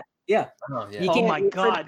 I got fridging mad all over fridging again. is a thing of the past. Don't do it anymore. Sparks reliving the moment of Lancelot's death of Kingsman Golden Circle. What a I'm disaster. gonna Hulk out. I'm so mad. Yeah, I'm still real mad about that movie. Apparently, we're all salty about that part. Yeah. All right, because the movie should have been about both of them. Whatever. Anyway, I buried the lead. Another Disney franchise that Disney has owned forever, Predator. They're working on a new Predator film that will not be a follow-up from the 2018 film. Directed and written by Dan Trachtenberg, who is the writer-director of Cloverfield Lane. Yeah. Best Cloverfield film. He was not happy this news broke because he confirmed it by being like, man, it was supposed to be a surprise. I've been doing this for 4 years. Yeah, apparently, I think they're working on like an announcement trailer right now, and that's how it got leaked. And I'm like, man, that's Hollywood for you, isn't it? That's such a bummer, but also really cool that they're able to hide it. So he's been working on this while the last one was getting made. Yes. That's cool. I'm totally okay with you not following. Like, I thought the Predator was fine. I'm totally fine with you ignoring, picking up the threads it left behind. Yeah. Do something else with Predator. I don't care. Just do it well. And I found this really cool. I think this is really cool on two fronts. One, that Disney is not going to bury those franchises; that they are going to try to bring them back in some way. I was never worried. And two, that Dan Trachtenberg is an incredible choice for this. Yes, I agree. I'm so stoked. Yeah, very excited. I guess he started this right after he left Mortal Kombat. I think he left Mortal Kombat for this because Mortal Kombat was taking too long. Yo, that movie comes out in 2 months. Nope. Importantly, that also means that he was attached to this before Disney bought out, and they decided they liked this enough to keep going with it. So that's also awesome. Yes, all awesome all around. The Arrowverse news. That's the news this week. We're not going to talk about that yet, Sparks. I apologize. Real quickly, two new shows for renewed. Batgirl and the Legend of Tomorrow get new seasons. Cool. Batwoman. Batwoman. What'd I say? I know what I said. Don't listen to me. This is not these coming seasons. These are one more season past. Correct? Yes. Avon says, any news on Disney's Jungle Cruise? Can't wait for the Disney attraction ride universe. Yeah. That's normally coming out like next summer, right? That was already scheduled. So. No, it was supposed to come out last summer. Oh, was it? It was supposed to come out this year, and it was pushed to next year. Yeah. I don't know anymore. Dude, I forget. All right, so the Arrowverse. So Batgirl Legends of Tomorrow have been renewed for new season. Batwoman. Good for Legends of Tomorrow because that show turned out to be pretty great. So good for them. The other thing is they're getting a new show. They're getting an exciting new show called Wonder Girl. This will be about the breakout future state hit, and that's actually true because the internet loves her, honestly. But it will be about Yara Flor, who will be the new future state Wonder Woman next to Diana. She comes from the Amazon, which is why she's an Amazon. She's the Amazon rainforest, so not the Amazon thing. Not Amazonia. Not Amazonia. Or Themyscira, whatever it's called today. But yeah, so they're going to do it as a CW TV series from Berlanti Productions, so obviously Greg Berlanti, and Queen of the South executive producer and co-showrunner Dalen Rodriguez. So that's cool. Wow, man. That's like, they must really have faith in that character. And like, I'm sure it's great. Like, that's a character who we haven't seen yet and is only going to be in a book for 2 months. That's a lot of, that's a whole, to build a whole show around that. That's insane. Here's the thing. I think this also says, because the DC universe is a lot more connected than it used to be. All of the TV and comics and movies, they're a lot more connected. I think this means that I think this is confirmation that this future state stuff, at least the stuff that works, will remain in the continuity in some way. Yeah. I also think this is partially a reaction to knowing they're losing Supergirl. They're losing their buddy girl dynamic they were going to have. So bringing another bit of that energy, and it's also a good diversity pool. So and then the final thing, bit of news, was hit us a bit of a blow. Black Lightning will be ending at season 4. I'm pissed. Why? Let me tell you what's going to happen season 4 real quickly. Episode 7 of season 4 will be a backdoor pilot to a spin-off for the Painkiller, which will then spin off into its new show, already confirmed and picked up at the CW, for Painkiller. And the writer of Black Lightning is going to just keep going with that show. Who's Painkiller? Painkiller. So you guys watched the early episodes of Black Lightning. There was the boy who was interested in one of his daughters, and he gets hurt. His spine gets ruined, and he was a track star. So Tobias Whale takes him and drugs him up, and he becomes a supervillain called Painkiller. Oh. Who then becomes kind of an anti-hero. And now he's getting his own show. As opposed to Black Lightning? Wow. Yeah. I am not thrilled about this.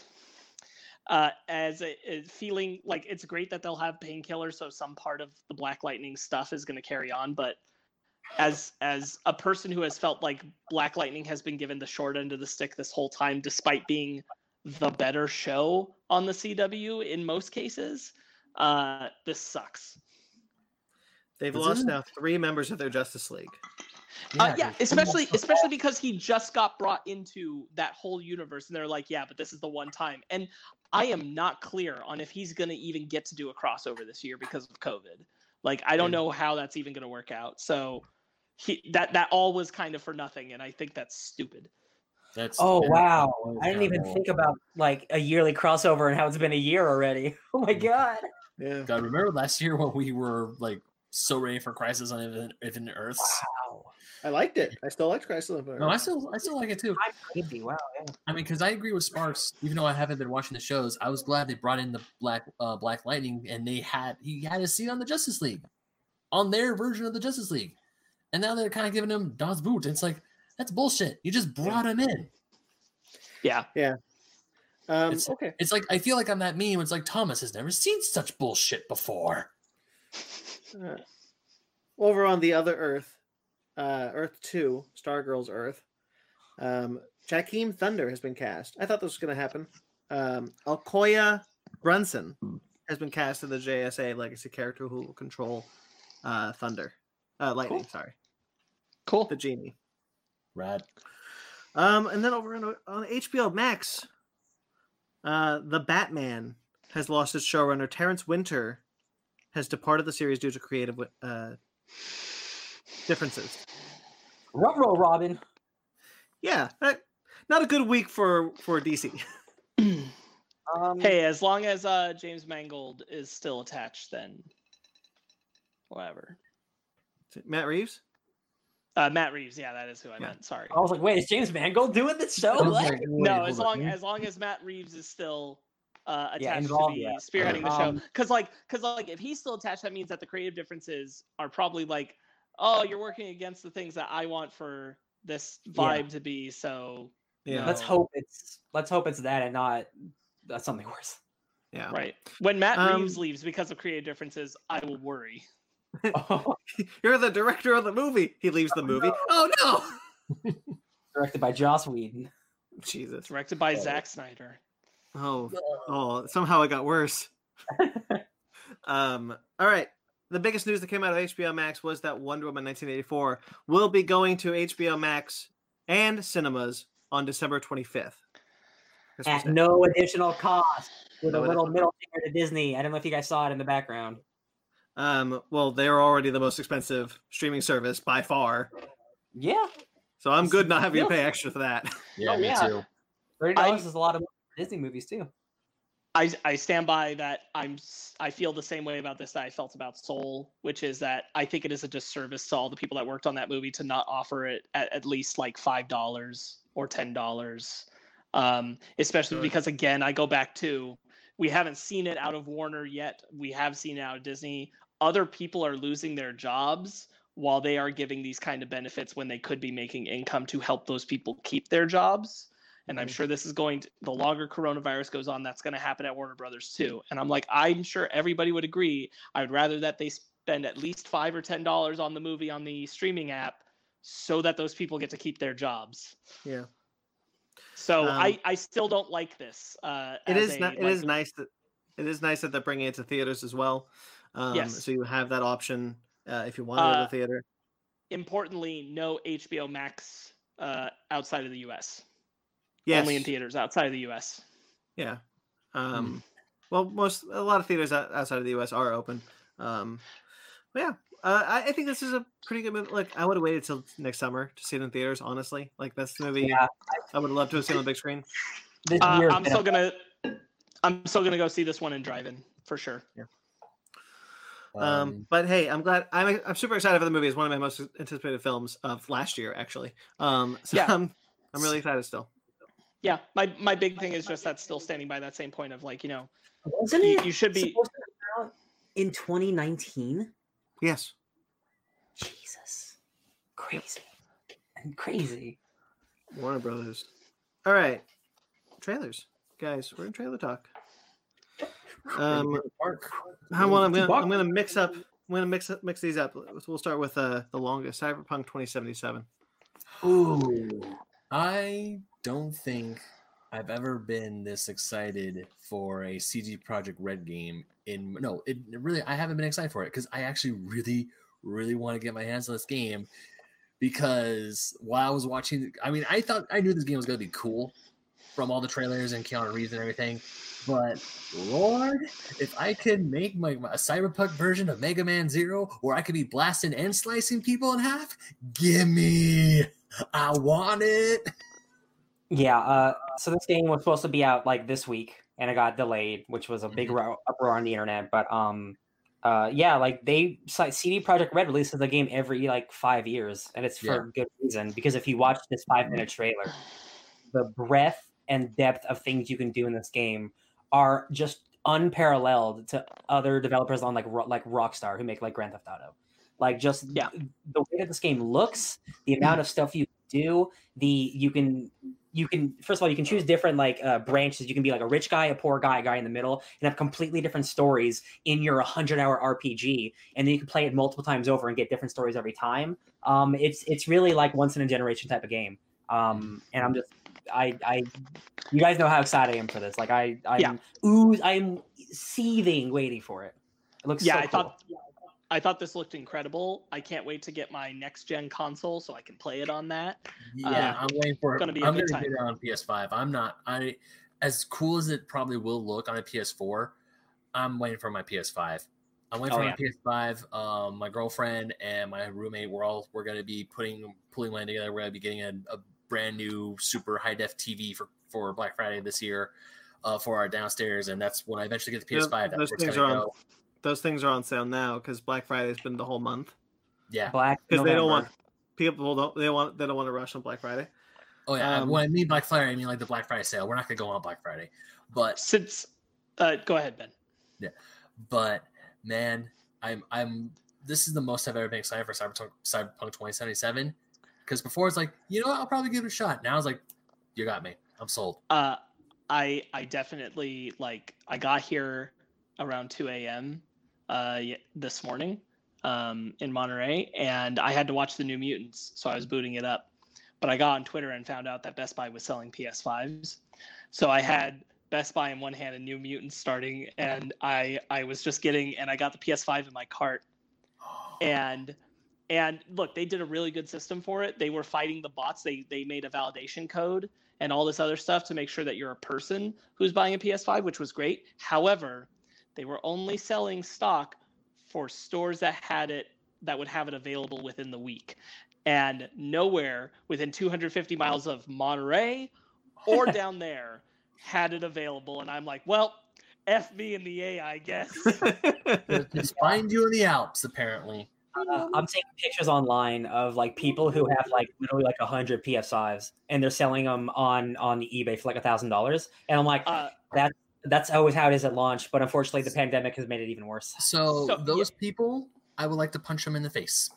They rampantly. The PlayStation Direct and Best Buy have been pretty good about fighting bots, but Walmart and Target got bot hit with every bit of PS5 launch hard, and so people got just multiple PS5s and are selling them for like double or more. It's insane. I figure all the games that I want are going to be on the PS4 anyway, so I'll wait till next year. I got a PC. Except baby. Ratchet and Clank, my man. Ratchet and Clank. I can still wait till next year. Yeah, you can. It's not out yet. Yeah. But yeah, so Immortals, Phoenix Rising, I'll buy that. That's on the PS4. Yeah. Max says that's why I wait for special PS5. PS5, yeah. Oh yeah, like for like a special or something like next year, yeah. Yep. So speaking of Immortals Phoenix Rising, was that trailer just like a trailer? You took my segue. Yes. Speaking of Immortals Phoenix Rising, what were we talking about before? PS5. We were talking about Cyberpunk. Right. Okay. Immortals Phoenix Rising had a very interesting trailer this week, where they crossed over with Finn and Jake from Adventure Time.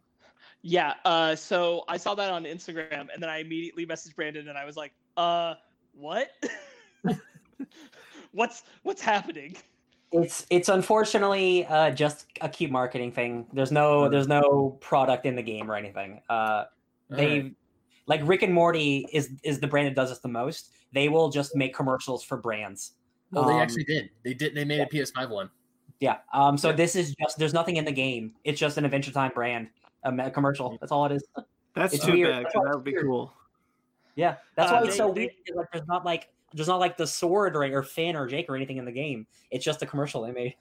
No, that's kind of lame. Did they confirm that that's the case? Just asking. Okay. They've already released what the DLC will be. I didn't write it down, but it's some cool stuff. It's all story stuff. Yeah. My only point in that was because the language, I'm looking for it right now if I can. Oh yeah, here it is. The language that Cartoon Network used was something mathematical is coming soon from Ubisoft, making it sound like they were actually going to have something in the game when they posted the video. If they if they were going to announce it, they probably should have announced it when the video came out. They haven't announced it yet. I agree. I agree. I was just saying, like, the language is confusing. Yeah. I looked online for it everywhere, and like people were also confused. Like, so this was just for fun? And I'm like, I guess so. Whatever. Okay. Tom and Jerry. Let's go there next. Chloe Grace Moritz. Tom and Jerry. Listen, everybody Michael needs a Pena. new car. Everybody needs a new car now and then. Like I'm not gonna get mad at him for it. I did not. This is bad, guys. This is a bad trailer. No, it wasn't only bad. It just. Okay, The animation is terrible, and that's the part that offends me the most. Is that the animation compared to like put against live action, it looks like shit. And I'm like, the Scooby-Doo movies look better. The live action Scooby-Doo movies look better than this because they at least blend and look like they're part of the same world. This just doesn't work. The Smurfs movie looks better. What did we just watch that did this? Sonic the Hedgehog looks better because at least he looks like he's in the world. There's one shot where like they're near like an elevator or something, and Chloe Grace Moretz like freaks out. And it is so bad. It looks so like she's just on a green screen. I'm like, this is a big budget movie. What is going on? How does it look this bad? This looks like the Rocky and Bullwinkle movie. I always knew it should. 20 years ago. Okay, yeah, God. But yeah, 20 years ago, that was But it's the same. It's the same format. Like they're doing the thing that Who Framed Roger Rabbit, Rocky and Bullwinkle. But like it is, they are still 2D animated in a 3D live action world. Yeah. I also want to point out that like I might get pushback on this, but it's just a trailer, but the energy of Tom and Jerry doesn't feel like Tom and Jerry to me. It feels like somebody who watches Itchy and Scratchy and knows that that's a reference to Tom and Jerry, but thinks that's the dynamic and has to be toned down for kids and applied that to this, because Jerry doesn't usually start the stuff with Tom. It's usually reactionary to something Tom does. But here he's constantly harassing Tom. And Tom is made the victim.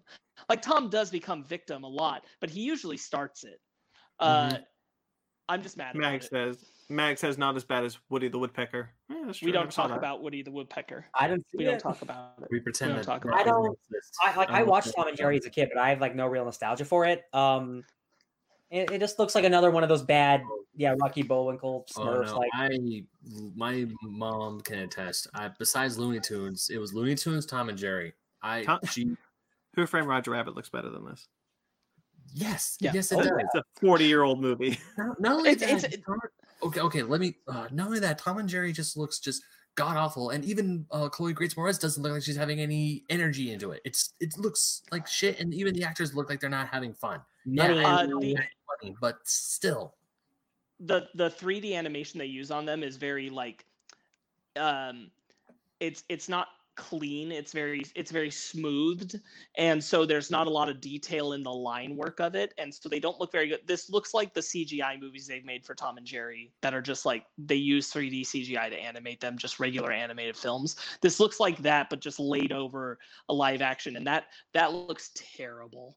Like honestly, them 2D drawn would work better than this. That would look at least more like Space Jam or something. Like the lighting and shading on them doesn't look good.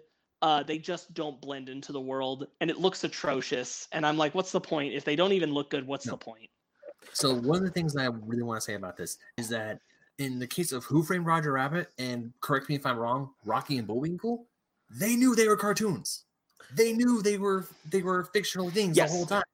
Whereas in Tom and Jerry, she was like, "Oh, this is a real cat. This is totally a real cat." No, it's the Scooby-Doo thing. It's he is totally a real Great Dane, even though there are dogs in the world who are not talking. But that doesn't work when they look this cartoonish. Nope. Sure. Tim Story directed the Fantastic Four movies. Tim Story also directed Shaft. That movie's awful. And Barbershop, and that's fine. So like, seeing this trailer makes me want to watch the very first Tom and Jerry anime movie that came out in the 90s. I had that shit on VHS. Tom and Jerry is very much something where like I don't feel like it should ever be made live action. I really don't. I think it should stay there's no point to it. It should stay entirely animated. They do not. Their whole dynamic is thrown off by any interaction with human beings. Why are people so scared just to make big budget cartoons? Why? Why are they so scared? Okay. Speaking of terrible, Estella Scrooge. Please tell me you guys watch this. Oh, Brandon. Yes. I watched it. Brandon. You needed to suffer with me. Why did I Eddie- wasn't sure. I was really worried going into this because, like, I thought you might have like really liked this, and I'm like, this is the worst thing I've ever seen. Doesn't it just? I really hate the attempts to like make things that are definitely outside the realm of possibility in the time of COVID. Real quick, that Hocus Pocus Spectacular, it looks like this, like the kind of goofy CGI and stuff, Oh, yeah. but it doesn't matter because the feature is to see the actors that you're seeing do the thing, and so you kind of don't care. But for this doesn't have that kind of like celebrity status mass appeal. I watched this with Megan, who knows Broadway stuff, and she didn't even give a crap. So this was a this is a bunch of Broadway actors in this movie. What Sparks is referring to, for those of you who don't know, is that this movie was made with nobody in the same room as each other, and they are all digitally inserted, which is why the background is all green screen. I didn't know that. It makes sense now. So they all had their own cameras and their own lighting equipment, and they did their own bits, and then they put that on a CG background and spliced this movie together. And it shows. Yeah, it really does. Now, I get it. It's the age of COVID. I have a lot of friends who worked on Broadway, who worked off Broadway, and they're hurting right now because they can't essentially go to work. It sucks. I understand they're trying to find ways to earn, but dear Lord. I forget the name of it, but Megan and I, with a friend of ours, Scott, watched a different Broadway musical like made at home during COVID thing earlier this year. I'll ask her the name of it and try and get it to you guys later. But it's much more famous Broadway stars like James Monroe Iglehart, who originated the Genie on Broadway. Also wrote Spider-Man a couple of times, guys, in comics. Just fun thing because we're a nerd podcast. Anyway, what they did is they did a murder mystery invitation thing, but they all filmed it from their own home. So there was a murder thing that was supposed to happen in the bathroom. So one of them filmed themselves in the tub and the other person filmed themselves in the doorway of a bathroom and just made it seem like it's the same, but they're not trying to create a set that doesn't exist. So they actually functionally recreated like what felt like one house just by using their own individual rooms. And just filming those. And I mean, like, it's low budget, it's cheap production quality, but it at least feels genuine. Now, you see, that sounds creative and cool. This, whatever, I know I'm pointing to my ceiling, but Estella Scrooge seems lame. Screw this ceiling. Yeah. Yeah. Screw you, blank space on my ceiling that doesn't have a poster yet. I watch a lot of Red Letter Media, and they like their whole thing is like they make fun of like old like straight to DVD movies and stuff, and I'm like, this looks like a movie they would make fun of. Like just the production value, like everyone's really giving it their best, which means it's probably going to be really bad. Good. Hey man, good for you for making something though, I guess. Yeah. You know, my heart goes out to the Broadway actors, to the people working backstage. My heart goes out to them, but yikes. Know your limits. Know when you don't know how to light yourself or film yourself on a green screen or edit any of that. Know your limits. Mm-hmm. Do you guys want bad next or controversy next? yes. Ooh, I think we should do controversy next if it's what I think it is because it's musical. Music. Okay. Oh So- man. Also, Sparks, much like with this trailer, and I'm like, oh god, I hope this isn't something I'm supposed to like. Oh my god.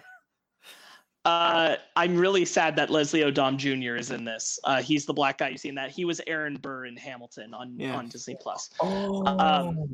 Yeah, I really like Leslie Odom Jr. But so this is there's a whole thing. Let's tell them what this movie is real quick. It is directed by Sure. Sia. See ya. Yeah, Sia, thank you. This has Kate Hudson. written and directed. Written and directed by Sia. This has Kate Hudson. Yes. Is that her? Looking like Yes. she's 13. Whatever. Wild. Anyway, so that's what this And, is.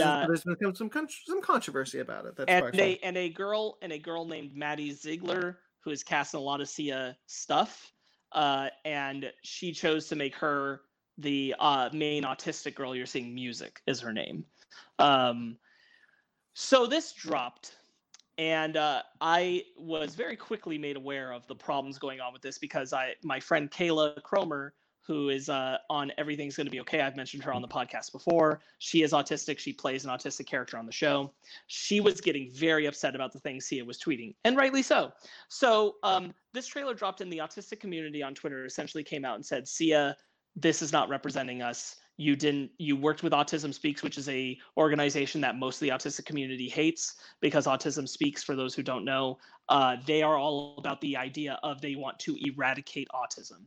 That autism is essentially a plague that they want to get rid of, which makes everybody who has autism feel really shitty, and rightly so. And so they don't really like that. There are much better organizations. Yet Autism Speaks got involved. Sia defended that she spent 3 years, I believe, doing research on this, and then she's like, I didn't know Autism Speaks was controversial, and everyone's like, cool, you couldn't have like Googled it and on the first page seen what was up and how people feel about it who have autism? That's ridiculous.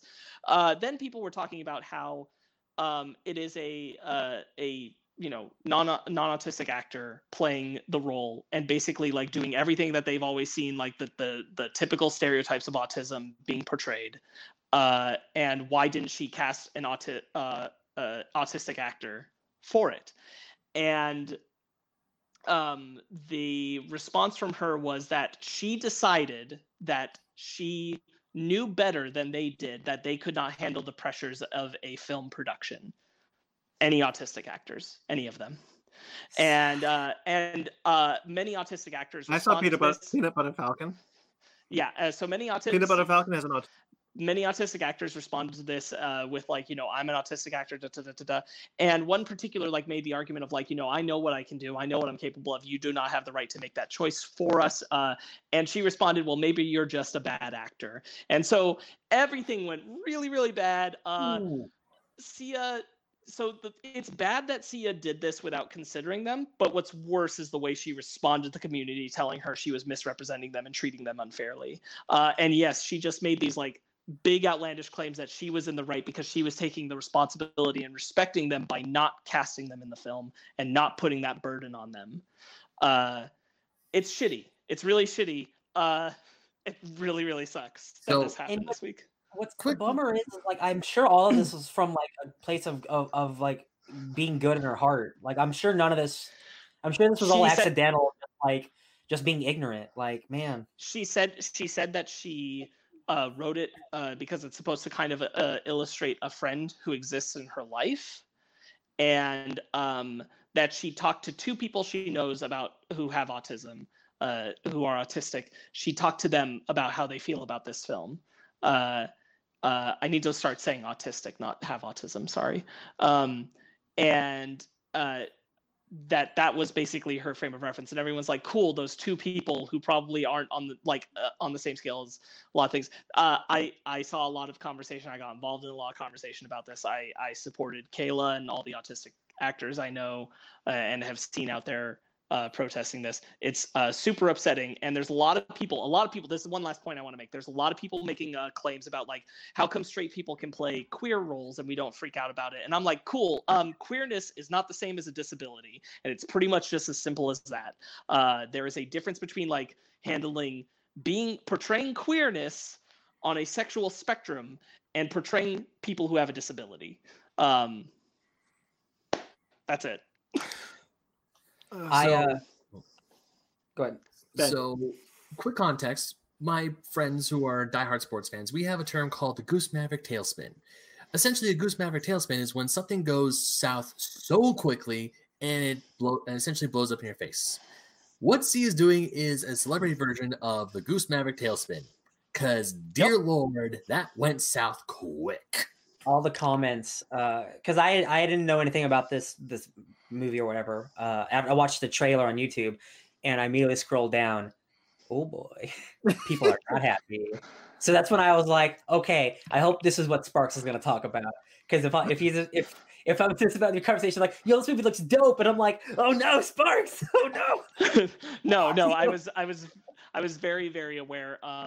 it's really shitty to have had, specifically, like, it was earlier this year that Everything's Gonna Be Okay came out, that it got big award acclaim. Kayla Cromer has essentially become a whole lot of the autistic community has rallied around her as a person who is showing that autistic people can play people, autistic characters, and it's not an issue, and they can be really great, and they can do it, and they can represent themselves out there, and that they need more opportunities for that. And Kayla got a lot of comments about, like, people asking, you know, were you ever contacted? Were you ever? And she's like, no, I was never, like, this wasn't something that was ever even on my radar. And to have those two kind of things bookend the year, because that was earlier at the beginning of the year, and now we're here, and it's just this ignorance about representation that they're asking for, and the fact that Sia just came back with, I hear you, but you're wrong, rather than I hear you and I'm sorry, I'll do better, is just tragic. Not on the same scale, but certainly kind of similar. I was wondering if, Ryan, you want to talk about what happened with Dan Slott this week. Oh man, what a week for Mr. Slott. It's a 1-2 punch of Fantastic Four and Marvel 616. So Franklin Richards, for all of you listening here, is a mutant, right? He's part of the Fantastic Four. He's the son of the Fantastic Four, but he's a mutant. Mr. Slott decided this week that because Franklin has reality working powers, he's one of the most powerful people on the planet. That when he was young, he just decided he wanted to be a mutant to fit in, because it seemed like the cool thing to do, because the mutants were like the underdogs. And Professor X was like, hey, so like you were lying the whole time, and we're not going to let you in Krakoa. It's not like we just had a miniseries written by Chip Zdarsky literally about this entire effing thing. Like, I was going to say. Yeah, no, no. Hickman in like X-Men issue 1 like wrote what all the Omega level mutants are, and he wrote on Twitter, this is way before, he was like, this is permanent. This is a permanent thing in my story. It just goes to show this isn't all Dan Slott's fault. That means the editors are not talking to each other either. That's also just a big problem at Marvel. If you guys watch that Marvel 616 thing, Dan Slott is not the only problem at Marvel. They have a lot of shit they need to work out. You know, what was interesting about so Dan Slott also had a similar to Saya kind of a Twitter breakdown about why he was right and why everyone was wrong, to feel bad about this. And one of the things that as Common Slott, I can't possibly be wrong because I write things and you don't. He basically said that Franklin Richards is too hard of a character to write, so he depowered him. He literally, it's like the Superman thing of like, man, Superman's too strong of a character. Like, I don't know how to write Superman. I'm like, so you depower him? That's your solution? Is you take this character who decades of him being a mutant has been important to him? Like, it's Hickman, Mark Millar. Like, come on, people. Like from the 80s, before any of us were born, he's been a mutant. Like, it's just been a thing. It's always been a thing. Like, again, like the original 80s X-Men FF like miniseries dealt with this stuff too. And I'm just like, it bothers me more that Marvel allowed it to happen. That's also the big thing. Marvel's right. It sucks. Yeah. All right. Yeah, it's crazy. Chaos Walking. How about we go to Chaos Walking next? Daisy Ridley looks terrible with blonde hair, and I just want to get that out of the way right away. I did not know that was her. It was 3/4 of the way through that trailer when I thought, is that Daisy Ridley? And then her name popped up. I'm like, wow, I don't like her with blonde hair. So this is based off a extremely popular series of a novel series. Very young adult, very loving. And produced by Lionsgate, which apparently they're the ones they're like, it's like from Lionsgate, the young adults masterminds, apparently.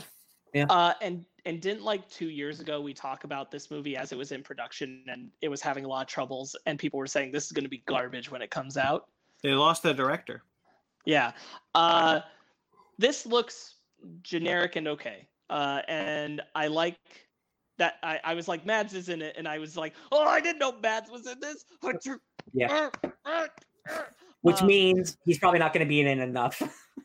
Yeah. He's probably only going to be in there for a little bit. This trailer was dull and uninteresting, and I can't tell you what it's about.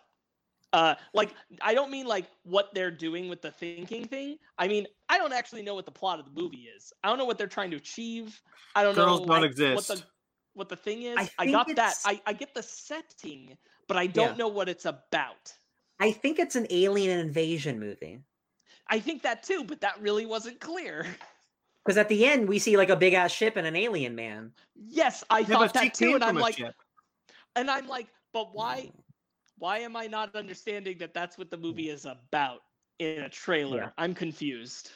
I will say for because this is a really expensive movie. Like they want this movie to succeed because it's got 2 big stars in it. But like the idea of having your telepathic thoughts being broadcasted is not something you often see in a huge budget movie. So for that fact alone, I find it intriguing. Because Sure. it looks like a premise where like, yo, it looks like it's something like original, even though it's based off a book. It's something I haven't seen before. Will that turn into something good? I doubt it.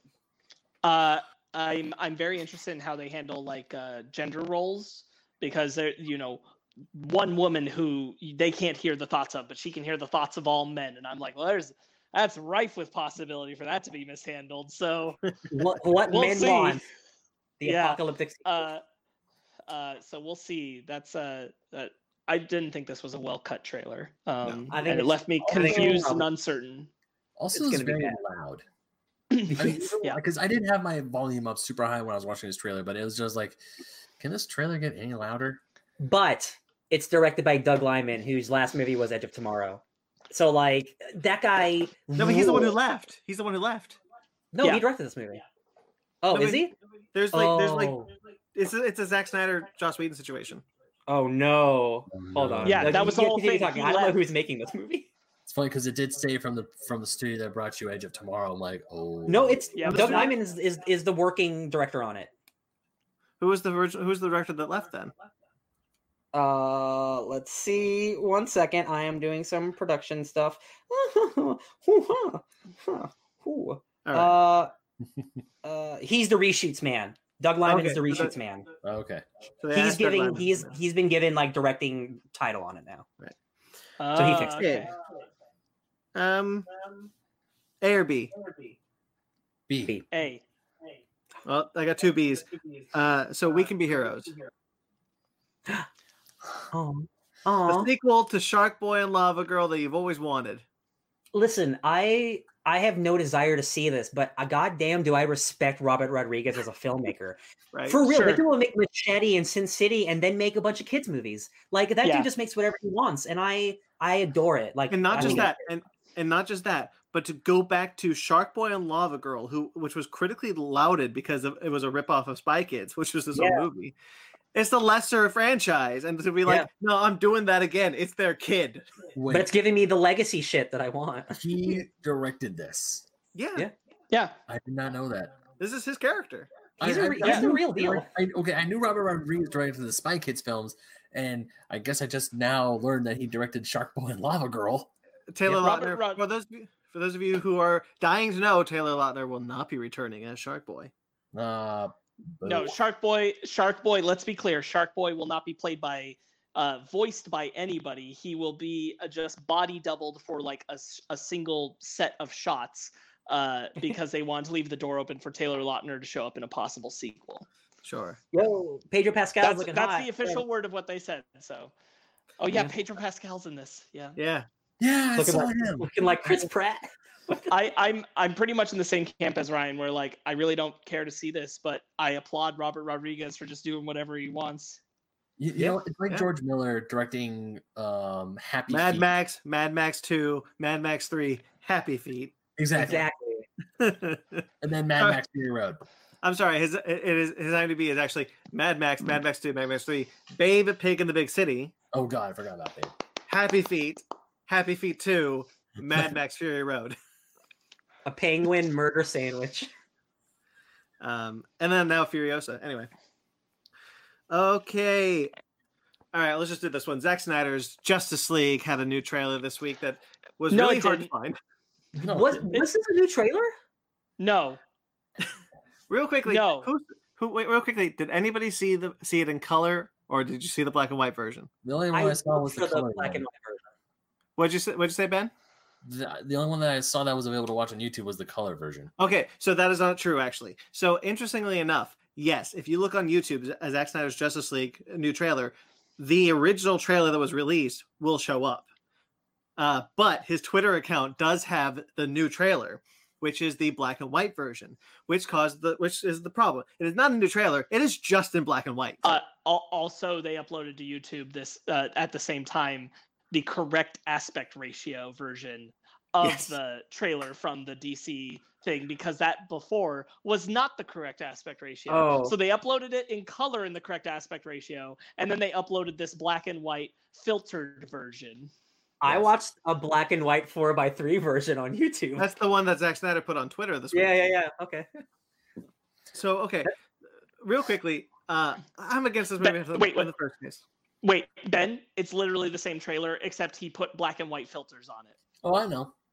Right. So you're looking at a black and white movie. Let's say you look at an old black and white movie. Boy, those darks are real dark. Boy, those brights are real bright. They're supposed to be. Look at those grays. You can tell what's else.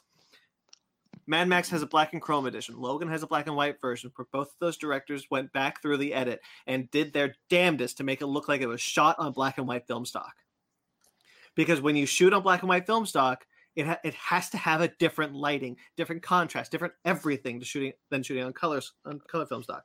What Zack Snyder has done is click in his program, black and white filter. Cool. So that looks artistic. So, if I may, you know what this sounds like a whole lot, and I'm getting war flashbacks because of it. It sounds like when M. Night Shyamalan hit the 3D conversion button when he made The Last Airbender. Yeah. That's a real bad one. Right. So the issue is when I'm watching this trailer, I can barely see Superman in the lightning. I can't see Darkseid from the background at all. Wonder Woman is wearing a bright white. I'll be right back. Suit when she is in front of a bright white sunlit background. This looks awful. If it's, I'm not being devil's advocate, but I will say in that 3-minute trailer, there's probably 5 seconds where I think it does look good in black and white. That's because he's a good filmmaker, a visual filmmaker. But again, 5 seconds out of a 3-minute trailer, again, you have to shoot for black and white. You can't just turn a switch on. Yeah. I think Zack Snyder thinks he's so good he can just turn it into black and white and it looks just as good, when that's just not the case. I think what's happened here is exactly that. But if he wants to make it black and white, then he needs to go back through the edit and really change the contrast in some of these things. Yeah, he has a quote here. I was kind of hoping to vamp while Sparks comes back because he has a quote here that I want to read. Because I watched it in color, and the first again. So you watched I watched the first half of it's the exact same one as the first trailer, and then we got some stuff with Victor and his dad. That's all in the first trailer. That's in the same trailer. Barry and Iris. Yeah, all first trailer. Yeah. Am I not remembering? Because I looked at the date and trailer, but I don't think there's any new footage. Oh. No, there is an uploaded version of the original trailer that was released months ago for DC Fandom. It is back on YouTube, but 5 days ago. So they kind of buried the black and white version, unless you really go to Zack Snyder's Twitter account. Yeah. Now, Sparks, now that you're here, I want to read you this quote. Zack Snyder said, "My ideal version of the movie is in black and white IMAX version of the movie. That, to me, is the most fan-centric, most pure, most Justice League experience." When I think of the Justice League, I think of no color. Yeah, when I think of, if I may, when I think of the Flash, I don't think of bright red, a scarlet speedster. I think of dull. When I think of Superman in the bright primary colors, shining hope as a beacon of hope and justice throughout the world, black and white. We already knew that from his previous outings with Superman that he doesn't believe in color. Look, what is just sad. What is sad about this is that it really is Zack Snyder is this visual cinematography genius. He is, but he thinks that black and white means art. That it means this is artistic. This is a higher level. That's his logic. This looks like it's got the dramatic oomph now. This means high end art because I turned it into black and white post-op. That is stupid. That is so stupid. And I hate how many people I saw on Twitter just going, "He's right. This is incredible." And I'm like, no, it's somehow it went from bad to way worse. Cinema. No, this isn't the part where earlier when Ryan was like, "Oh, cinema." Yeah. This is the exact opposite of that. This was also the week where the Steppenwolf picture came out, and I guess he was there. People told me he was in that picture, but I couldn't find him. Took me a minute. Did you see the Steppenwolf picture, Ben? Is that the one where his suit is more spiky? Well, it's the new Steppenwolf design. It says Zack Snyder where he completely color blends into the background. Yes, it was that one. Spike. Wild. All right, that's enough of that. Batman: Soul of the Dragon is our final trailer. It's the new Bruce Timm animated feature. I wish that this was more stylistic to match the tone. I agree. I feel like if you're going to do something that's supposed to have this like hard 70s like vibe, dragon. Yeah, then be adventurous with the style. Don't do the same thing I've seen in tons of DC movies before stylistically. I find the style of it dull. It feels. Go ahead. I was gonna ask, is this supposed to take place in the 70s? Because if it is, hell yeah. But if it's not, it's just like, oh, we're trying to be 70s, but we're not in the 70s. Then it takes place in the 70s. It feels like it's a martial arts tournament, but with the Batman characters, which is dope. Like it's Enter the Dragon, both Batman. But if you're gonna do that, like there's no style to it. It's just like a cartoon. Like there's you know who should be visually creating that film? Tartakovsky. It should be oozing style. Think of that Luke Cage comic he did. That's what this should look like. It should look like it's oozing that 70s vibe all over it. It doesn't. It looks like the same thing, and I'm like, why? That's boring. It's the most boring animation option I've ever seen. Yeah. Michael J. White is back as Bronze Tiger, which is cool. I like that guy a lot. Yeah. Yeah, like this definitely should have been like more like 70s exploitation. Like it feels like a missed opportunity. It's looking cool though. I'm gonna watch it. All right. That'll do it. Now I'm sorry. Now we are doing New Mutants. The movie that finally out. This is not, guys, I don't know why we're doing this again. We already did this a couple months ago. I don't know if you guys remember. We did New Mutants already, but we're gonna hear now because apparently nobody believes us that we actually saw the movie. So compare and contrast, and you'll see that they'll be the same. Exactly the same. All right, let's get into it. Full spoilers for the New Mutants that is out now on DVD and Blu-ray. So full spoilers. I couldn't find a New Mutants comic. Sorry. Fail. Leave. What are you doing here? Get out of here. Go on. We don't want you anymore. I mean, I could probably get my New Mutants comic. It's just in my room. All right. Anyway, it's actually the Ten of Swords one with a really cool cover with Magic and Cypher. Right. Cool. This is not that. New Mutants, Fox's final X-Men film. Let's go into it. Ben. First thoughts. Initial thoughts. That's it. First thoughts. After I was done with the movie, I did something else and completely forgot about it. Jeez. Sparks. I thought there were things that I really liked and things that I didn't. And I ultimately just felt like, yeah, that was all right. That was, I've been through worse experiences. Ryan? Nope, not done yet. No, go ahead. Ryan? It's the opposite of that term. It's greater than the sum of its parts. Like Sparks, I thought there were things I liked about it here and there, but when I look at it overall, I think it's just like I thought it was going to be way worse. But I was hoping for it to be better. I found it to be pretty middling most of the way. I found it to be more boring than I expected, more than anything, which I was shocked how just kind of bored I was. But yeah. My thoughts. Honestly, I've seen it twice now. I watched it again this morning. I liked it. I don't think it's great. But honestly, I enjoyed myself. I don't regret watching it either time that I did. I think I'm orbiting Sparks. Orbiting Sparks' feelings. But honestly, whatever. Well, let's get into it. I want to start with the racism stuff because that was the like off off podcast, that was the big reason why we talked about not seeing it when it was available to us in drive-ins earlier this year. There was less of it than I thought there was based on the Twitter conversations, which I was grateful for. And I want to address Ileana's racism towards Danny, which is that I don't inherently find it problematic as a character thing. However, the film has to either have other characters counterbalance it, including Danny or beyond Danny specifically, with saying that's racist and calling out the racism rather than just letting it slide. Because Danny ends up being the only person defending herself, and even then, it's not. I think at one point she pushes it as racism, but beyond that, like she's letting too many of the comments slide, and that's a problem.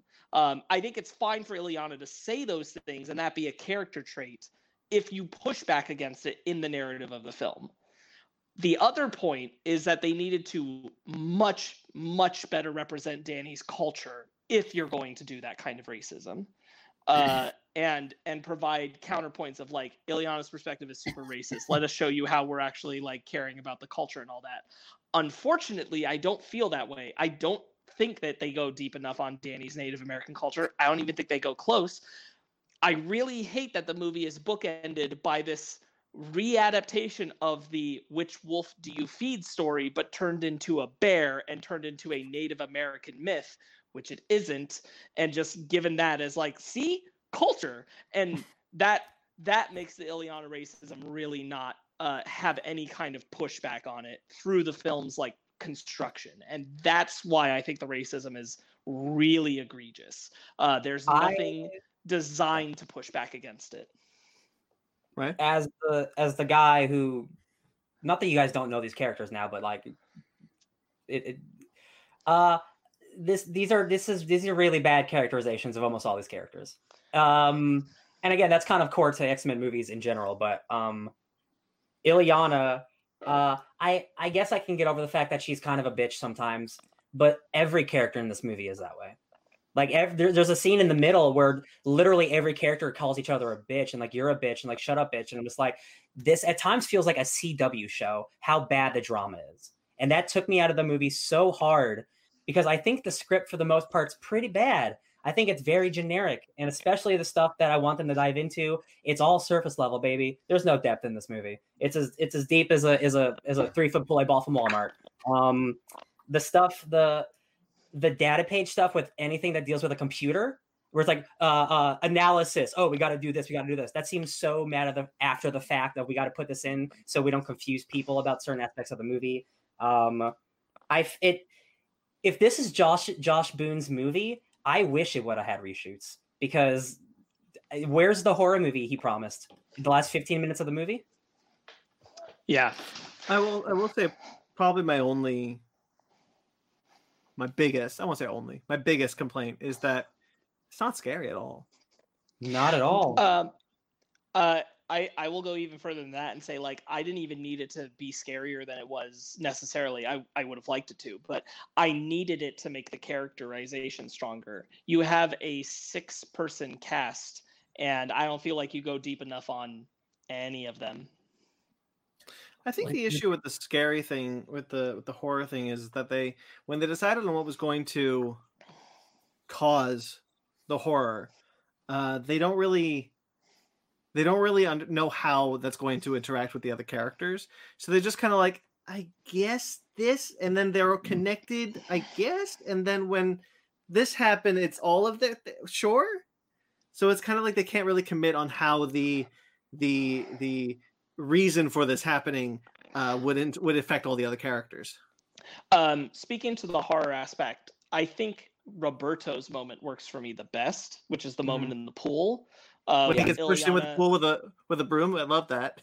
No. Well, yeah, but I'm referring to when Ileana says, "You'll have to catch me again," and then the entity, the thing, the imagination comes up as the girlfriend he burned.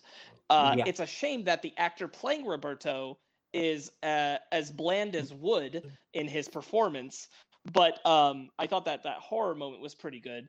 If you're gonna cast a character of color without being the person of color, at least make them a good actor if you're gonna do it. Yeah. Good God, Man, like- Roberto sucked.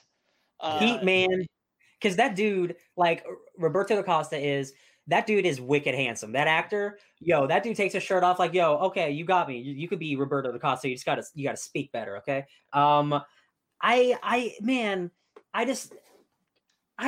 was no character for me. I think honestly the best character is probably Rain, and even I feel like it's short-sighted. Like the stuff with Rain and Danny, I liked a lot, and I was glad that that's where it was going. I think for me it was more Rain and Ileana. Rain and Danny are my standouts. They're actually the reason why I like the movie. Yeah, I agree. Yeah, Rain definitely. I actually don't have a bad thing to say about Rain. There's the kid from Kentucky. What's his name? Johnny. Stranger Things. Yeah, Sam Guthrie. Guys, accents in this movie. Oh my God. Yeah, that was Ileana and Rain are good for the most part. Well, for Rain, it's her natural accent. No, she's British. She's not Scottish. I think she's Scottish. No. Maisie Williams is very Game of Thrones, my man. But anyway, I can get over the two girls' accents fine, but man, that Kentucky accent, it was in and out worse than anything I've ever seen in my life. There were some points where he is just like, y'all, gosh darn, and I'm like, and then the next scene he's just talking fine, and I'm like, where's the editor checking in these? It's really bad at times, guys. So some of the accents are atrocious. Okay, so I want to say it was the scene where Ileana's nightmares manifest. So Stranger Things guy, whose name I can't remember, Sam. Sam, he takes off his hat, throws it down, blasts through. No, he doesn't. Scene he is in, his hat is back on his head. No, he doesn't. I knew you were going to bring this up. So I was ready for this. It down and blasts off. No, he takes it off, holds it in his hand, then blasts off because he doesn't want to lose the hat. Because if he shoots past, the hat's going to fly off. I thought he threw the hat down, so I'm wrong apparently. No, he grabs the hat and holds it at the side. You know who I don't think are compelling villains at all? The Smiley Men. You know why? Because when a kid with a broken hand and a cast can beat you up, where's the threat? He didn't even have to Hulk out or cannonball or anything. He beat him with his cast. Lame. I agree. He does the cannonball through the hallway in one scene, which I like that sequence. I thought that was cool. Yeah, after he beats a dude with his cast. I wanted to jump back to Danny and Rain. The moment where they're under the force field and the rain is hitting it is honestly that was one of the moments where I went, cinema? To put it Ryan's way. It wasn't the full hit, but it went, ooh. Mild. Yeah, I thought that was a really pretty moment. And again, like the only thing holding me back on the Danny Rain stuff, because it was also my favorite element of the film, and I'm glad that they at least went far enough to make it an overtly romantic thing. I'm glad that was there. However, this is across the board, but especially with those two, I'm like, if anybody needed those two, I wish I understood who these characters are. I don't know them. I'm not allowed to actually deeply connect with them. I understand Danny is Native American descendant and carries all this fear and that kind of thing. I understand that Macy, her character of Rain, transforms into a wolf, has been here a long time, and had a bad experience with a preacher. Cool. I don't know these characters, though. It's not there. The depths of who they aren't there. And in this small of a cast, you need to have strong characterization, at least for those two. I love that they're watching Buffy DVDs all the time whenever they're watching TV. Yeah. You know what? Speaking of Rain, I want to say like a moment that I actually do think is pretty scary. With a small s, scary with a small s. Is when she's in the confessional and the door opens and then the door closes and you just hear witch. I was like, oh, that's a little tingle. Oh, you got me a little. It's like that's spooky. That was a good bit. There's a lot of like me. There's a lot of good nuggets of things like that. And I will say, like, I'm not overly fond of the characterization of Ileana either, but I do think Anna Taylor-Joy is giving 110, and I at least appreciate that. She brings a lot out of that script. Yeah. I do want to talk about Ileana if you want to move on. Oh, go ahead. So Ileana, I like Anya Taylor-Joy. I didn't love the character of Ileana. I do have a question about her relationship with Lockheed, though. Are we led to believe that Lockheed was always alive? I think he was trapped in limbo, and that was just like she was just using the puppet until she can get the real Lockheed. But she talks to the puppet. Yeah, I think she's just crazy. And the puppet talks to her, so she's just insane? No, she's just actually crazy. But when Lockheed gets hit by the bear, she picks up the puppet. That's where I lose it. Yeah, I think Lockheed is supposed to be a creation she pulls out of limbo that the puppet turns into. I in the context of the film, that's how I understand it. That's not what it should be, but that's what I understood. So Ileana's backstory, and again, this is its own movie, it doesn't matter, but Ileana created the entire realm of limbo herself. Sorry. That's wild. That's pretty wild. Because in the comic, she gets taken to limbo by a super demon and is raised there. She didn't create the demonic land of limbo. I think that is. I guess it doesn't really matter to the story, but I just found it really odd. Like, wow, she literally created this entire dimension. How come she's not getting out of here easier? Well, yeah, there is the issue of like the power set. Like you can only go so far with that. Reyes has a force field over the thing. If she can go to limbo, like why can't she just leave? She literally teleports like outside of a room. I'm like, so can you just do that all the time anywhere? Yeah, like when she gets stuck in Go ahead. Like when she gets stuck in solitary, it's like you could just bamf out of there essentially. Why are you so mad that you're like, I'm in solitary? It's like you can get out of there.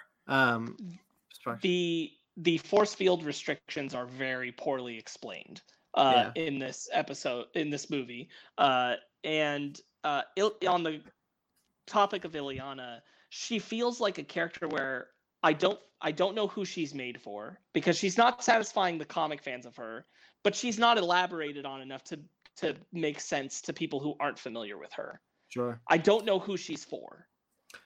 She also, it seems like she has a new backstory where she was part of a child trafficking ring. Sure. We're led to extrapolate, which we don't really get a whole lot of. I just thought it was a weird cult. No, it's just more Mr. Sinister setup. 4 movies of Mr. Sinister. Well, I don't think. Okay, so I don't think I'm not talking about that because I want to talk about that in its own separate thing. But when we see her as a child, I think the smiling men are meant to be like these human traffickers that had stolen her at birth. Oh yeah. They're they're evil. Which why she sees them as smiling men and not. It's similar to Hill House. Yeah. The evolution of Danny. Sorry. Hill House. Are you good? They got it. The evolution of Danny and Ileana's relationship is very stilted and forced. Sure. It's just like this one interaction, and then Ileana decides to suddenly open up and be like, I'll confess a ton of things to you that are deeply personal, and I've been standoffish about it, and I'll be standoffish about it again later. And I'm like, this is just poorly written. There's the montage. No, there's the montage that I just hate, that it's like every kid's thing has to have a montage of all of them getting along, when literally 5 minutes ago you were yelling at each other. I do not believe that you guys are BFFs now just because you drugged the doctor. Or the fact that they go up to the attic and it's like, oh, this is the only place the doctor can't watch us. Doctor's clearly watching him. The very next day, she's like, I want to talk about obedience. That could have been a great part of like, hey, I know about your little secret hideout up in the attic. I have been allowing you, but we're going to have to stop that. And then it's like, all of a sudden, boom, we're going to get in trouble for this huge party we're throwing after spiking your teeth. It's like, she doesn't want them to know that the attic is watched. In defense of the montage moment a little bit, Ryan, I'll push back on it just a little, because I thought the same thing, but at the same time, I'm like, most of the time of that montage, they focus on Danny and Rain together, and Sam and Roberto together, like they're already kind of pairs that get along, and they don't diverge too far from that. But I know what you mean, because the element still is there of a group, which doesn't work for me, but they did kind of break it up. Okay. But I know what you're saying, and I agree. Overall, the vibe, honestly, the vibe of the way it came up felt just misplaced and inappropriate. Yeah. Okay. So Ryan brought it up a bit. Let's talk about Mr. Sinister. This is another example of the X-Men films building to nothing because they always seem to want to build to Sinister, but they never quite made it. So But literally, this is like the third movie or like fourth movie. Is the footage of the kids that Danny sees? Is that footage from Logan? I thought so too. No. Yes, Oh. it is. So yes, this was supposed to be a trilogy, and it was supposed to tie into future weird stuff with like the kids from Logan and all that shit. That's supposed to directly be a Logan tie-in. Yes. Well, it's a Logan tie-in, but that's not the footage from Logan. Yeah, it's not direct footage from Logan, but it's supposed to be referencing that. Yes. Yeah. Okay, That's what the because one kids of were those in shots Logan. sure looked just like a shot out of Logan, but okay. Also, this is supposed to take place in the future, and they mentioned the X-Men. Not the future. X-Men aren't a thing. It's not the future; it's the present. Oh. The whole thing about Sinister X-Men Apocalypse ended with an Essex tease. Logan has an Essex tease. This has an Essex tease. They always Deadpool wanted 2. to get to Sinister. What? Deadpool 2. Deadpool 2 has an Essex. The Essex Corporation is the asylum or the orphanage. So like they always wanted to get to Mr. Sinister, but they never did. I love Mr. Sinister so And much. now they never will. It's not even fair. Marvel. If Marvel's first villain isn't Mr. Sinister, I'm gonna be so mad. Let's do it. Yeah, that's like one of my other problems with this film is this is like, you kept blue balling us with Mr. Sinister. You've done it 4 times. Like why do you keep doing this to us? Come on. And Don't do it. And even though now I haven't read a whole lot of Mr. Sinister, but I have read some thanks to the current X-Men books, it's like I want to see Mr. Sinister now. I do wonder if the reshoots would have added Sinister. Apparently McAvoy was supposed to be in it too, like actually be in it. Yeah. Because they mentioned X-Men stuff, and I'm like, I guess that's cool and stuff, but like, I don't know, man. I just felt like everything was written in a really generic, bland way. I felt like the antagonist of Reyes was weak as hell. There was really nothing to grab onto there of any interest. Yeah. She just was a nothing. She was just a presence that sometimes it wasn't even that she was a negative presence. She just kind of existed, and it was completely superfluous what her intentions were with the interactions with them. She was And like, if you're gonna- "I'm a doctor, trust me." If you're gonna go into making your villain also a mutant who is targeting other mutants, do more with that. Because the revelation that Reyes is a mutant as well, that she's the one doing the force field shit, should be a big deal. And I don't think it's a big deal in the movie at all. No, I agree. I think they really don't even talk about that. Oh, you're a mutant too? They brush over it. And I'm like, what are you talking about? She's one of you. Why aren't we talking about this? That was one of the things because it's like she turns the force fields, or she stops the force field right in the beginning of the movie when Ileana's about to slash with a sword. It's like, excuse me, she's a mutant, and you're not talking about that. What? Excuse me? It's just a weird like even one line would have fixed it for me. But I'm like, you're not going to talk about this lady who's a mutant? What's going on? The third act conclusion of Danny getting control of the demon bear and everything kind of working out, I felt had no impact. Like it didn't actually mean anything. I don't know what Danny learned other than like, I saw my dad. That means, all right, I got it. It looked good. There's no emotional arc to what happens to Danny about why she's distressed and why she isn't distressed. A good movie would have tied it into her relationship with Rain or something, but they didn't even go for that. It's just a nothing. It's just like and when she's in the dreamscape, essentially, like the dog version of Rain runs by. She goes to the tree, and then her dad just shows up, and he's like, "Oh no, you're bigger." And I was thinking, like, maybe the demon bear's gonna grow smaller because that's the significance of her necklace. It doesn't do anything. She's just like, no, and it's like, what? I watched an interview with the director, and half the budget got cut. So I can imagine what this movie could have been, but also like Warlock was in the original script, and you guys haven't seen much of Warlock, but Warlock is part of the Phalanx, and he's that weird monster guy who hangs out with Doug Cypher. He's Doug Sword. He's Doug Sword. He's Doug Sword, yeah. And I'm like, man, if that guy was in this movie, I can't even imagine what it would be. It'd be so different. And unfortunately, it just seems like either the studio didn't believe or like They didn't think they can go this big with it, so they had to make it kind of small and generic, which stinks. Yeah, I don't feel like the movie is structured well to gain any new fans for these characters who are unfamiliar with them. I don't feel like it sells you on them at all.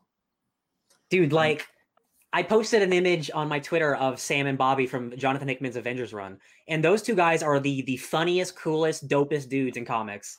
And like, I know you're doing like a horror story, but like, I didn't see any of that, specifically Sam. I saw literally no character in Sam except, oh, I killed my dad. And that's almost all, that's half the characters. Oh, I killed somebody. And I'm like, man, that's such a bummer because the New Mutants are radical. Yeah, he has that. Radical. He has that. Admittedly, I think it's his best emotional moment in the film when he explains that I killed my dad to Roberto, and Roberto, the actor playing Roberto, has this just blank expression of return to it, and it's partially the script which makes him leave, but the actor also carries nothing about registering that information or feeling for that information or recognizing and paralleling that information for what it means for him and his use of his powers that killed somebody. And I'm like, this is just, it's so devoid of those emotional connections, which is what this should be built on, because when you have small casts that are intimate like this, they need to be intimately emotionally connected and interlocking with each other's stories, and that's just not happening here. Like I said earlier, after I saw this movie, I just did some stuff around the house, put up some more art, and I had to keep reminding myself. I was like, oh yeah, I watched the New Mutants today, and then I started watching the Raider game. And I almost nearly forgot about the movie because this movie, I don't know if because I'm spoiled on the current line of New Mutants books, because I enjoy those books. I enjoy those characters. I love Illyana. And as I'm watching this movie, the only time I'm trying to think is like, yeah, Illyana kind of is like this in the books, but that's not her fully. And also, I get how come her arm just turns into armor, and when she draws her sword,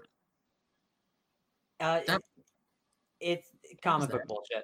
She is one of the most, you could say, overpowered, like, I hate the term Mary Sue, but like, she's one of those characters who can, like, she's super strong, she's invulnerable, she can teleport, she has a magic sword, she has a dragon, like, she's kind of got it all. Here's my thing. So when she's about to fight the demon bear, she says that bear's magic, and she turns around, her eyes are glowing blue, and she's like, I was expecting, like, okay, if her arm can turn to armor, how come she doesn't don this awesome suit of armor with like the two horns on her head?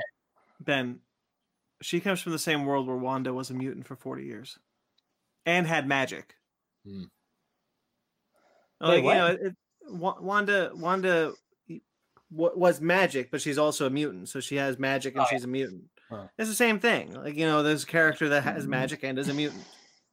No, but I'm asking how come the filmmakers didn't give her like this sick ass suit of armor.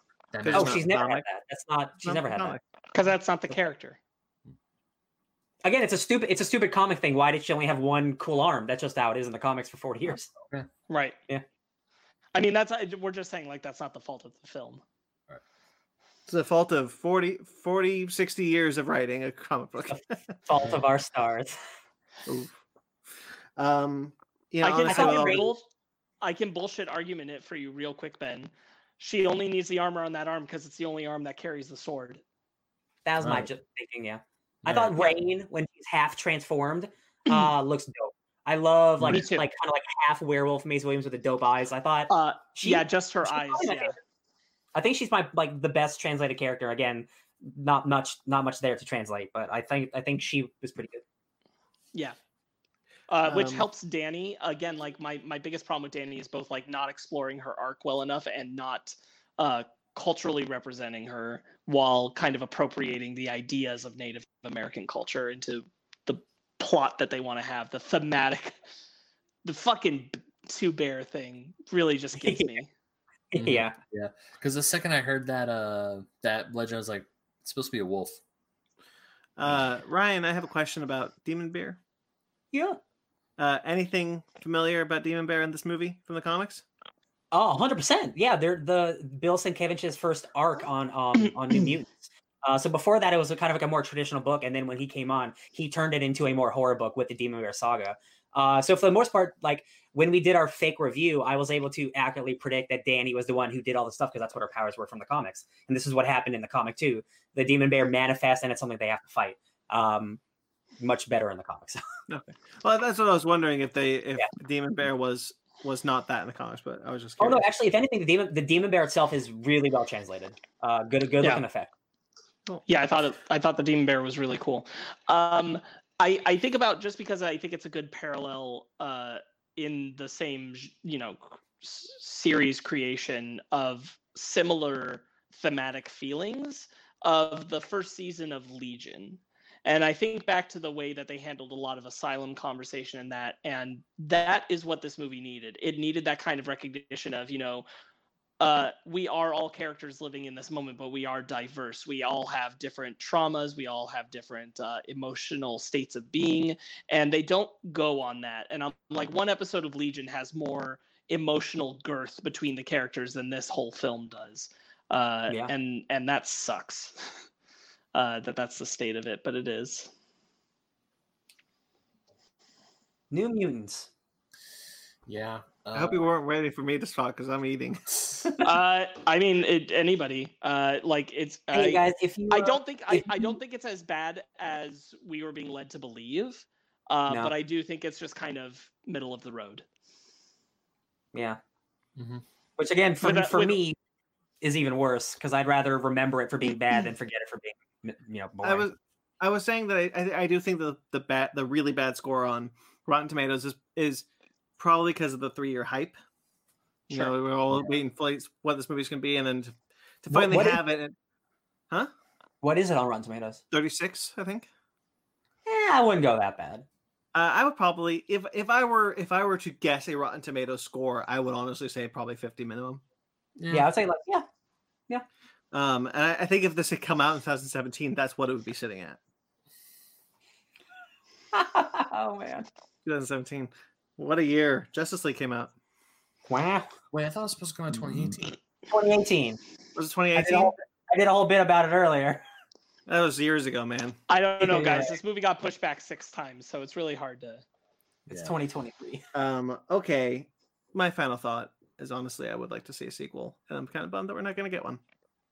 I like all the actors enough. I especially really like Rain and Ileana. I just don't like the scripts that they were given, and it really bums me. It makes me wonder with that Deadpool 3 thing. Like, can you salvage actors? Is it possible? Can we do this, America? Yeah. Sparks. Sparks, were you saying something? I think. I think that. What? Can you not hear me? No, We're waiting for you to talk. I think you're delayed. Yeah. Oh, okay. Oh, I'm probably delayed. Okay, so that's what's happening. Sparks, what did I just say? How long did it take? Too long. Oh no. So, what I would say is just that I felt like the film has good performances. I don't think Roberto's actor is good at all. Personally, I would lose him entirely and recast him race appropriately as well. But I do think like on Taylor-Joy, Maisie Williams, and I think Sam Guthrie's character are all like trying to give strong performances, and it could work and they could have that right dynamic. I have a really hard time pinning down if the actor playing Danny would be more like better serviced by a better script or if she would need to be recast. I'm really not sure because they just leave her so standard and generic in her path without any kind of ups and downs to it. So it's very hard for me to gauge where she would belong on that. And I kind of agree. Like I'd rather just see, I don't need a sequel, but I'd rather just see like those actors get to play those roles in a better written, more constructed for their characters film. Because I do think there's glimmers of good stuff with them and it's just never allowed to reach its true heights. Which just sucks. Should I ask you to rate it now? Are you feeling that? Are you feeling ratey? 5.5. Ooh.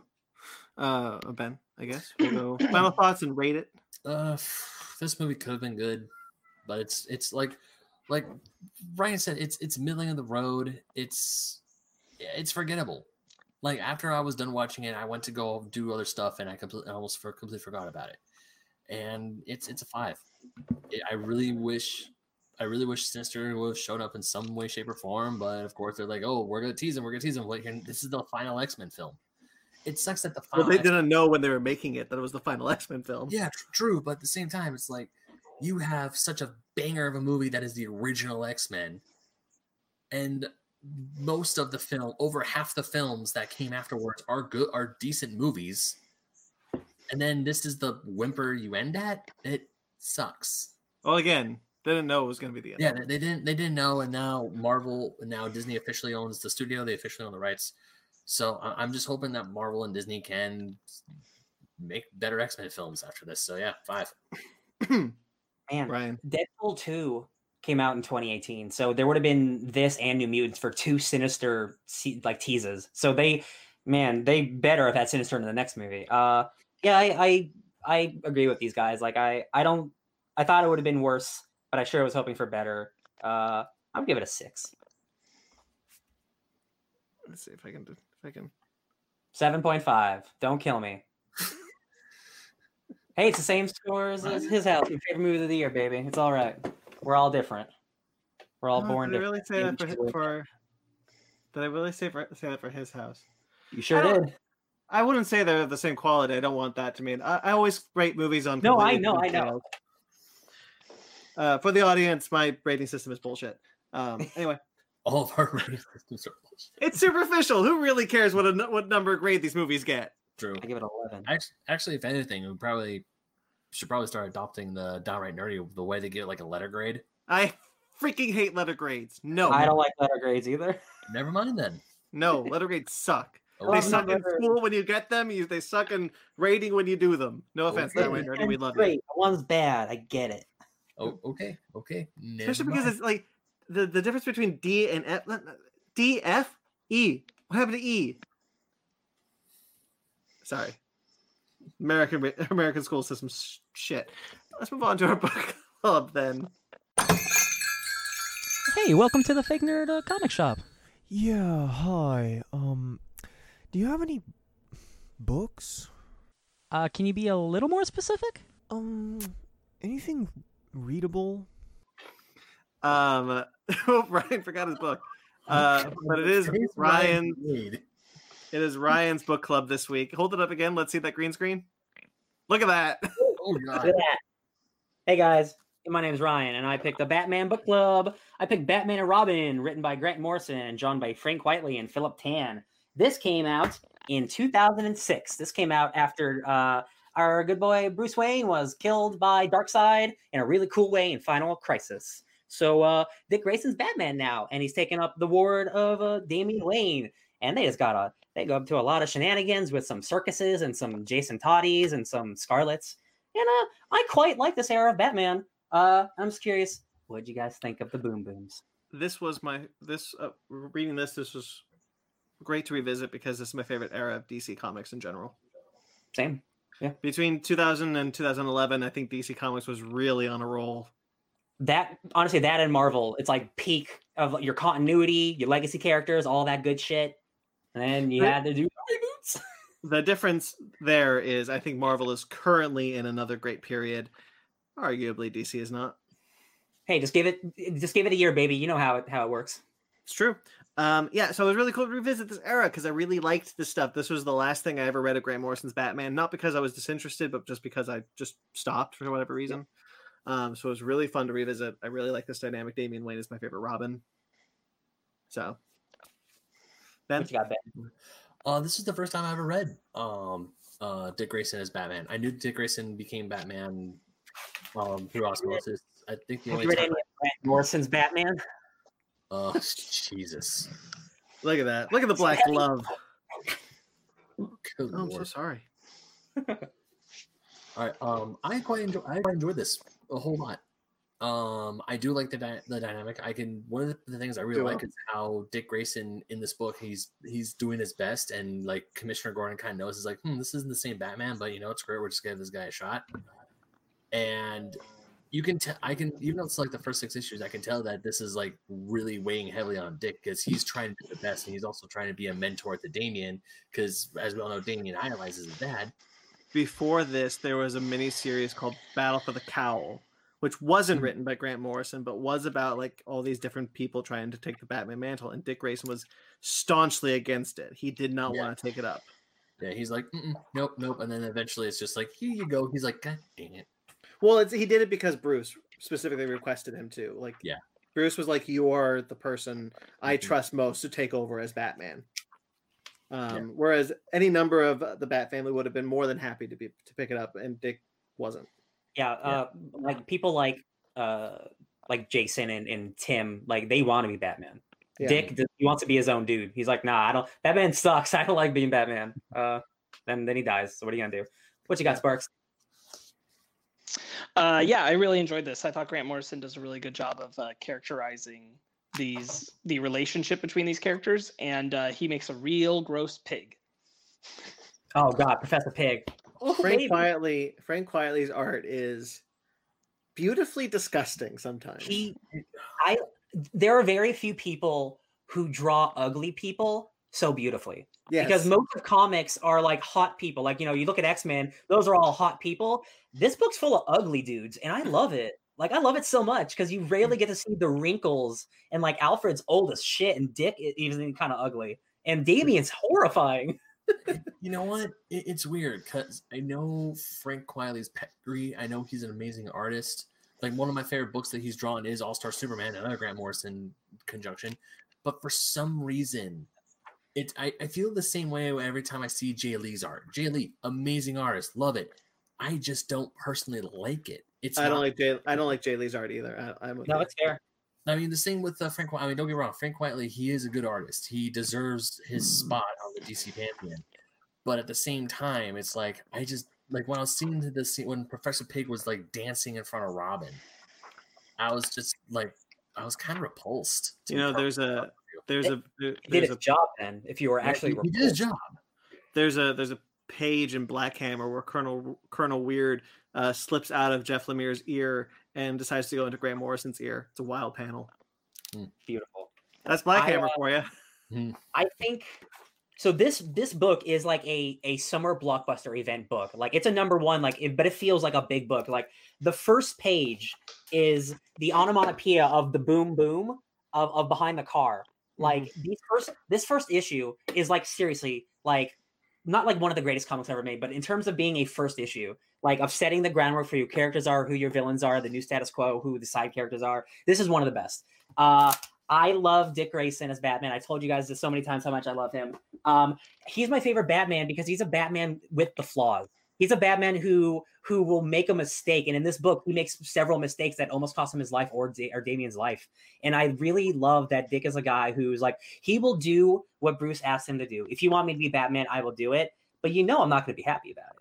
It's gonna suck. I have to raise your kid, and I'm gonna do my best, but I'm not you, Bruce, and that sucks that you chose don't choose me.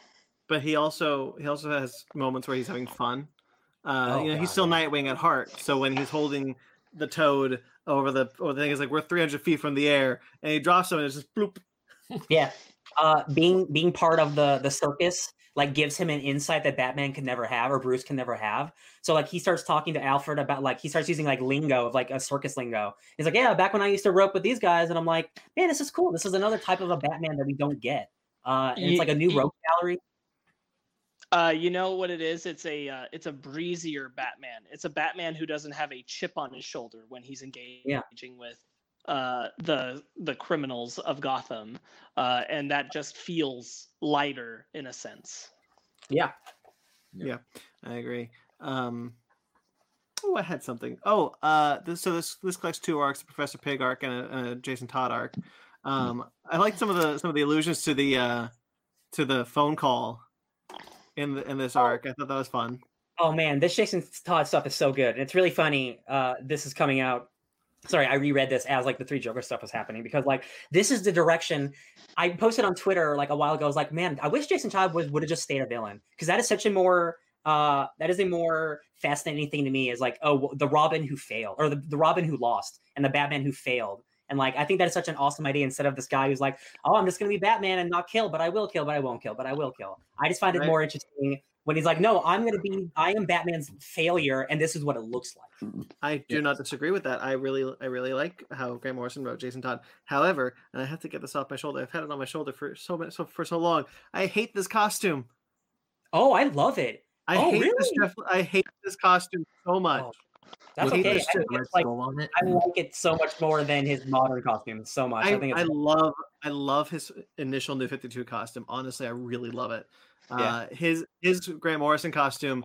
It's just the white with the cape with the goofy helmet. It just doesn't work for me.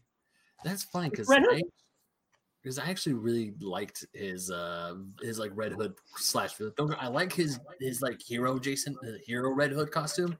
I also kind of like the villain one, especially since it's just a giant cylinder, a giant red tube on top of his head. I do like when he takes it off and he's just like, I'm losing my hair because Batman made me dye my hair black. I love it. That's so disgusting. Bruce, what are you doing to this child? Are you kidding me? Yeah. He screwed up Jason. Yeah, he totally did. Yeah. Over on Sexton, you guys. Yeah, that was you guys. Cool. Over on Sexton is the coolest guy. He's in like the next like 3 volumes of Batman. He's a secret character. I'm not going to tell you who it really is. I remember when that came out. I remember when that issue came out. The issue that you're talking about. That was wild. Yeah, like he's introduced in like issue 4, but you find out who he is in like issue 17 or something. It's dope as hell. I think the art isn't as good in the second volume because it's Philip Tan, who is kind of like a Frank Quitely, but not as good. So his ugly people are kind of just actually ugly. Specifically his Damian. Like there's one Damian panel that's like, oh, you should have redrew this. It's bad. But like I can't get mad at it. I couldn't do that. It's so that's good. Why I asked if the Professor Pig stuff was the only part that we need to read for this book club. Because because we had 3 issues and then we changed artists.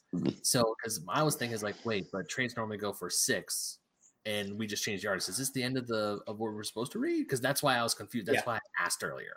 Frank Quitely is one of those guys who because his work is so detailed, he literally takes twice as long. So any Frank Quitely book is delayed. So it's actually very smart for him to just do 3 issues and then give him time to do the next 3 issues. Because otherwise this book would have been delayed until infinity. DC is really great at trade uniformity. Trades are 6 issues. Never 5, never 4, unless they were specifically written to be that way. Trades are always 6 issues. I love it. So it's a safe bet with that one. Okay. Grant Morrison, he likes to implement these ideas to see if they stick. In X-Men, he made it mutants as a culture, like mutant music and mutant fashion, and like humans appropriating that, right? So in this, it's a concept of Batman as a brand. And I think that idea is awesome. And Jason Todd's like, it's all about branding, baby. And he has to he's reading these self-help books and he's like making commercials. And he's like, we don't need crime stoppers, we need crime killers. And I'm like, this is such a unique road that I love it so much. Because again, like Jason Todd for the next 10 years is just doing the same thing kind of. And I'm like, this is just, at least it's something different where he's like, I know I failed. At least I'm going to try to do something. Dick, you're just a shadow. What's the thing he says?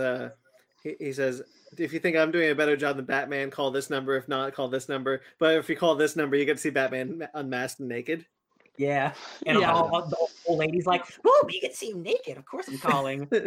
Something for Death in the Family in the 80s. Yeah. No, the way Grant Morrison writes Jason Todd is I actually really dig because and the way that they do it, it's I have to keep reminding myself that Grant Morrison is now non-binary. His pronouns are they, them. It's I'm so used to saying he, but it's they now. Hey man, we learning. It's okay. Yeah. So the way that they wrote Jason Todd is just because I'm used to Scott Lobdell Jason Todd. That's where I really started reading Jason Todd was New 52 Scott Lobdell stuff. Just to see Jason Todd just be like Batman's a brand, because at first I was like, is this the real Jason Todd or is it just a guy impersonating Jason Todd? Because the way he talks about Batman the brand, about all this other stuff is like, whoa, this is kind of right. It's different. It's weird. It fits and it's different.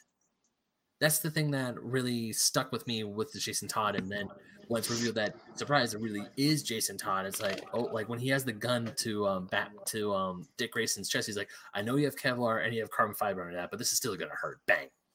It's funny that I bring up the abandoning ideas thing because he doesn't abandon the idea of Batman as a brand, because what's the series he does after this? It's Batman Incorporated.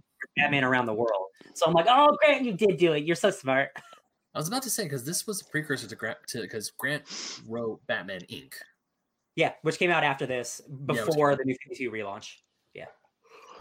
And then after the New 52 relaunch. And then sliding into it, yes. Did Grant Morrison keep writing the new Batman Incorporated after? Grant Morrison came back in the New 52 to finish Batman Incorporated. Yeah, it had I think 12 issues and then wrapped up. Yeah, because I know that's when Damian died. That was with Chris Burnham. Okay, because I know. Oh, that's right. Yeah, I know the big Grant Morrison book was Superman Action Comics. That's what he was writing. Oh, the Flamingo and El Pedente, which is this super evil Mexican cartel, and there's this pink plane where this dude is just eating the faces off of these Spanish celebrities, and I'm like, what is this guy gonna be? And then he's just a pink flamingo man. And I'm like, Grant Morrison, wow. Who's indestructible with sharp teeth, with sharp teeth. Yeah, he's just I have it real quick. I have it back here. Like Professor Pig, Flamingo was another throwaway character from Batman 666 who came alive in my head and demanded to be muscled his way into my new story. And he's like, I love the idea of a terrifying, amoral, brain-damaged monster who was still self-aware and self-conscious enough to dress in pink and choose the emblem of a graceful flamingo. And he's like, because the contrast of beauty and death, he thought that was fascinating. And I'm like, no, you're right. That dude has a whip. In here I didn't mention he basically wanted he wanted to make a Zorro type villain. That's why he looks like the Zorro. Yeah. And I'm like, yo man, that's cool. Man. Pink plane. I picked this as my book club, and as I was reading this earlier this week, I was like, man, I want to reread Batman Grant Morrison. So I got the big volume 1 on the bus. There's 2 more of these I'll eventually buy. Oh my god, he wrote a lot of Batman, you guys. I'm still holding out hope for a complete collection. They have one more omnibus to get through, and then they will probably publish the complete collections. Before this, I like Damian. Grant Morrison created Damian Wayne. But this is the book that really solidified me just really liking Damian as a character, because he is the best parts of both Bruce and Talia, for better or worse. And that just makes a really compelling, murderous little 10-year-old. And I'm like, oh, right, he wasn't a 17-year-old back then. He was 10 when this came out. I'm like, shit, man. Well, now he's 13. Now he's 13. Is he? I thought he got aged up even more. No, he's 13. Jonathan was aged up to 17. Okay, 13. Gotcha. That was the whole thing when the Rebirth started. It's like, ooh, I'm 13. I'm going to join the Teen Titans.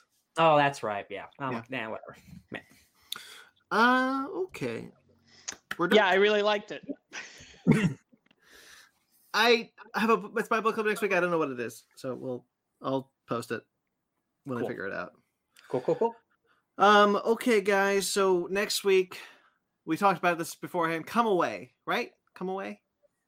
Mm-hmm. Right. Come Away, which is the Alice in Wonderland Peter Pan crossover film with Angelina Jolie and David Oyelowo. Did I say that right? Oyelowo. Sure. And so we're going to talk about that next week, because we saw the trailer. We didn't know it came out. It's on VOD. So check it out if you want. We will be reviewing that we will be back the weekend after Thanksgiving next weekend. Ooh. And that's we got some other stuff in the works, so stay tuned. Hey, Chris, the holidays are coming up, guys. We're gonna throw out a lot of content at you, and then we're gonna take a break. Mm-hmm. Then we're gonna hibernate. Take a long winter's nap. Thank you for watching this live stream. The fact that people stick with us and it is now, well, my clock says 2:10. That's not right. 1:10. I haven't changed my clock. Even though it is 1:10, we've been doing this for 3 hours, guys. Mag, I know it's just you right now. I love you. But thank you for watching this thing. But if you just watch the replay, or if you're watching anything on this channel, like this video. Please subscribe to this channel. Pretty please. If you subscribe to this channel, you get more shows, such as our Fake Nerds Watch series, which we are currently going through The Mandalorian, 2 episodes at a time. What is it? Look at this ugly Damian. Yeah, it's even more ugly with the X-Men in it. Kidding. Look at him. He's ugly. Okay, so we got The Mandalorian. We're doing 2 episodes at a time. We got a bunch more Fake Nerds Watch series. Check them out. Check out Swamp Thing. Check out Watchmen. Check out Lovecraft Country. Check out. I don't want to say all these every week. Then don't. Check out Fake Nerds Watch. You don't have to. Game of Thrones is over, man. The playlist is there. We also have our Basement Arcade series. Check out all those. Let's name all the Basement Arcade series. We got Sonic the Hedgehog. We got we got a lot of cool stuff in Basement Arcade, but we also have the Fake Nerd Book Club, which we had just finished, Mighty Morphin Power Rangers. Check that series out. It was really fun going through that. We also going to do probably sometime after Thanksgiving, or we might just wait till next year. Who knows? Little Char and Friends And the gang. and the gang. Damn it! You were this close. I'll get rid of it. I'll get it by the time we record the episode. You will. Next year. So you can check out all that stuff. Also, guys, it's the holidays. If you're living in California, it sucks here during the holidays, just in general, but COVID has made it even worse.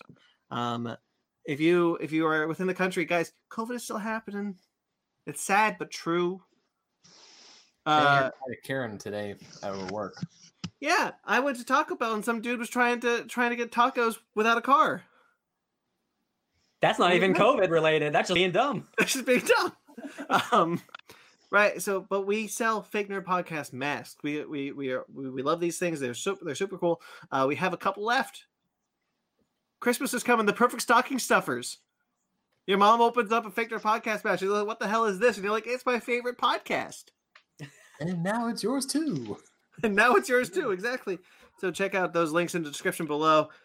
We also have a Patreon account. If you want to support us on Patreon, it's only $5. You get a bunch of stuff early, if I remember, and you get a bunch of other stuff.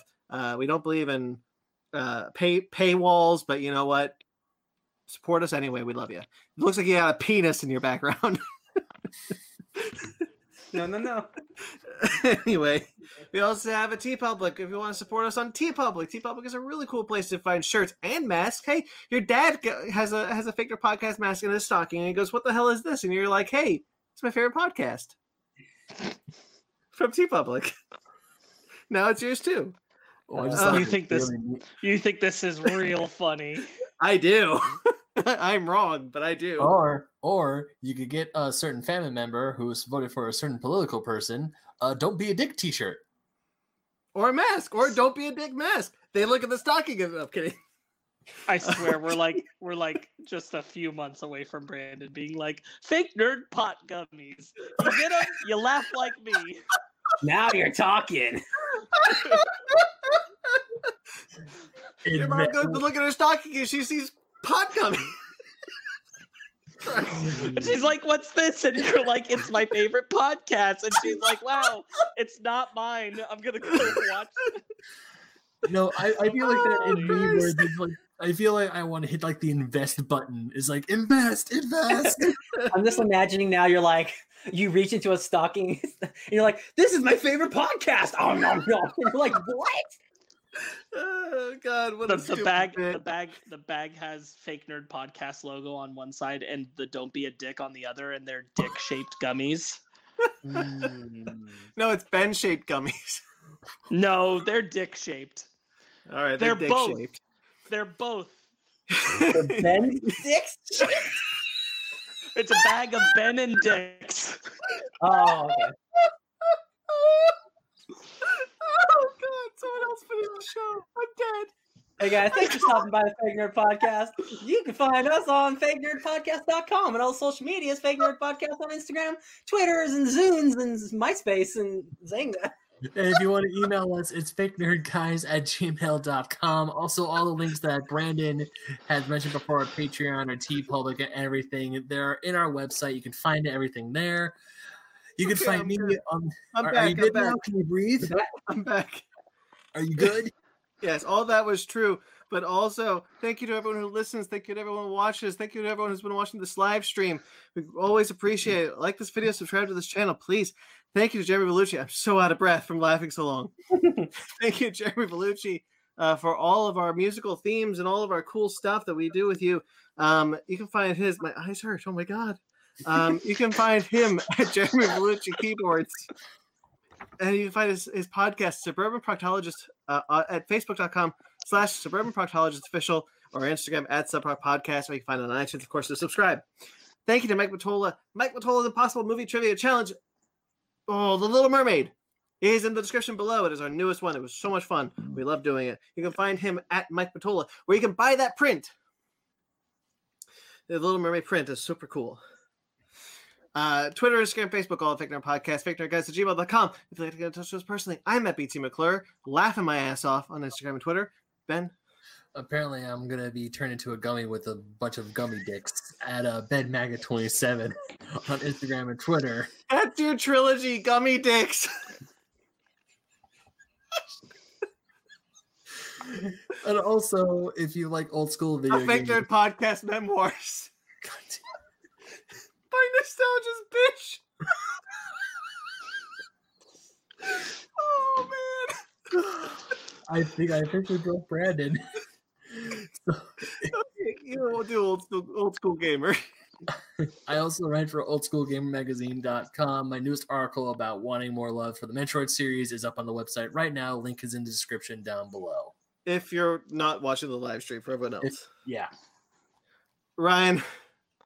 Hey guys, you can find me appreciating this piece of Swamp Thing art that will be arriving in my mail sometime soon because I bought this page from Christian Ward and I'm freaking excited for it. My first comic book page that I own, and it's Swamp Thing. Couldn't be happier at DJ Tony Snark. There's my face. DJ Tony Snark everywhere. Oh no. Oh, no. Sparks. You can find me leveling up to 30 at Sparks Witty on Instagram and Twitter, SPARKZ Witty. Oh my god, it's your birthday this weekend. Yeah, you're good. You're leveling up to 30 just like Brandon and I. Turn around. Go back. You don't want it. It's awful. You don't want it. Brandon, we've been 30 for like, what, a week? Too long. All right. Kinda Subscribe to us on iTunes, Stitcher, Google Play, TuneIn, Spotify, iHeartRadio, Amazon Music and Podcast. Rate and review wherever you get us. Like this video, subscribe to this channel. Until next week, guys, stay fake nerds.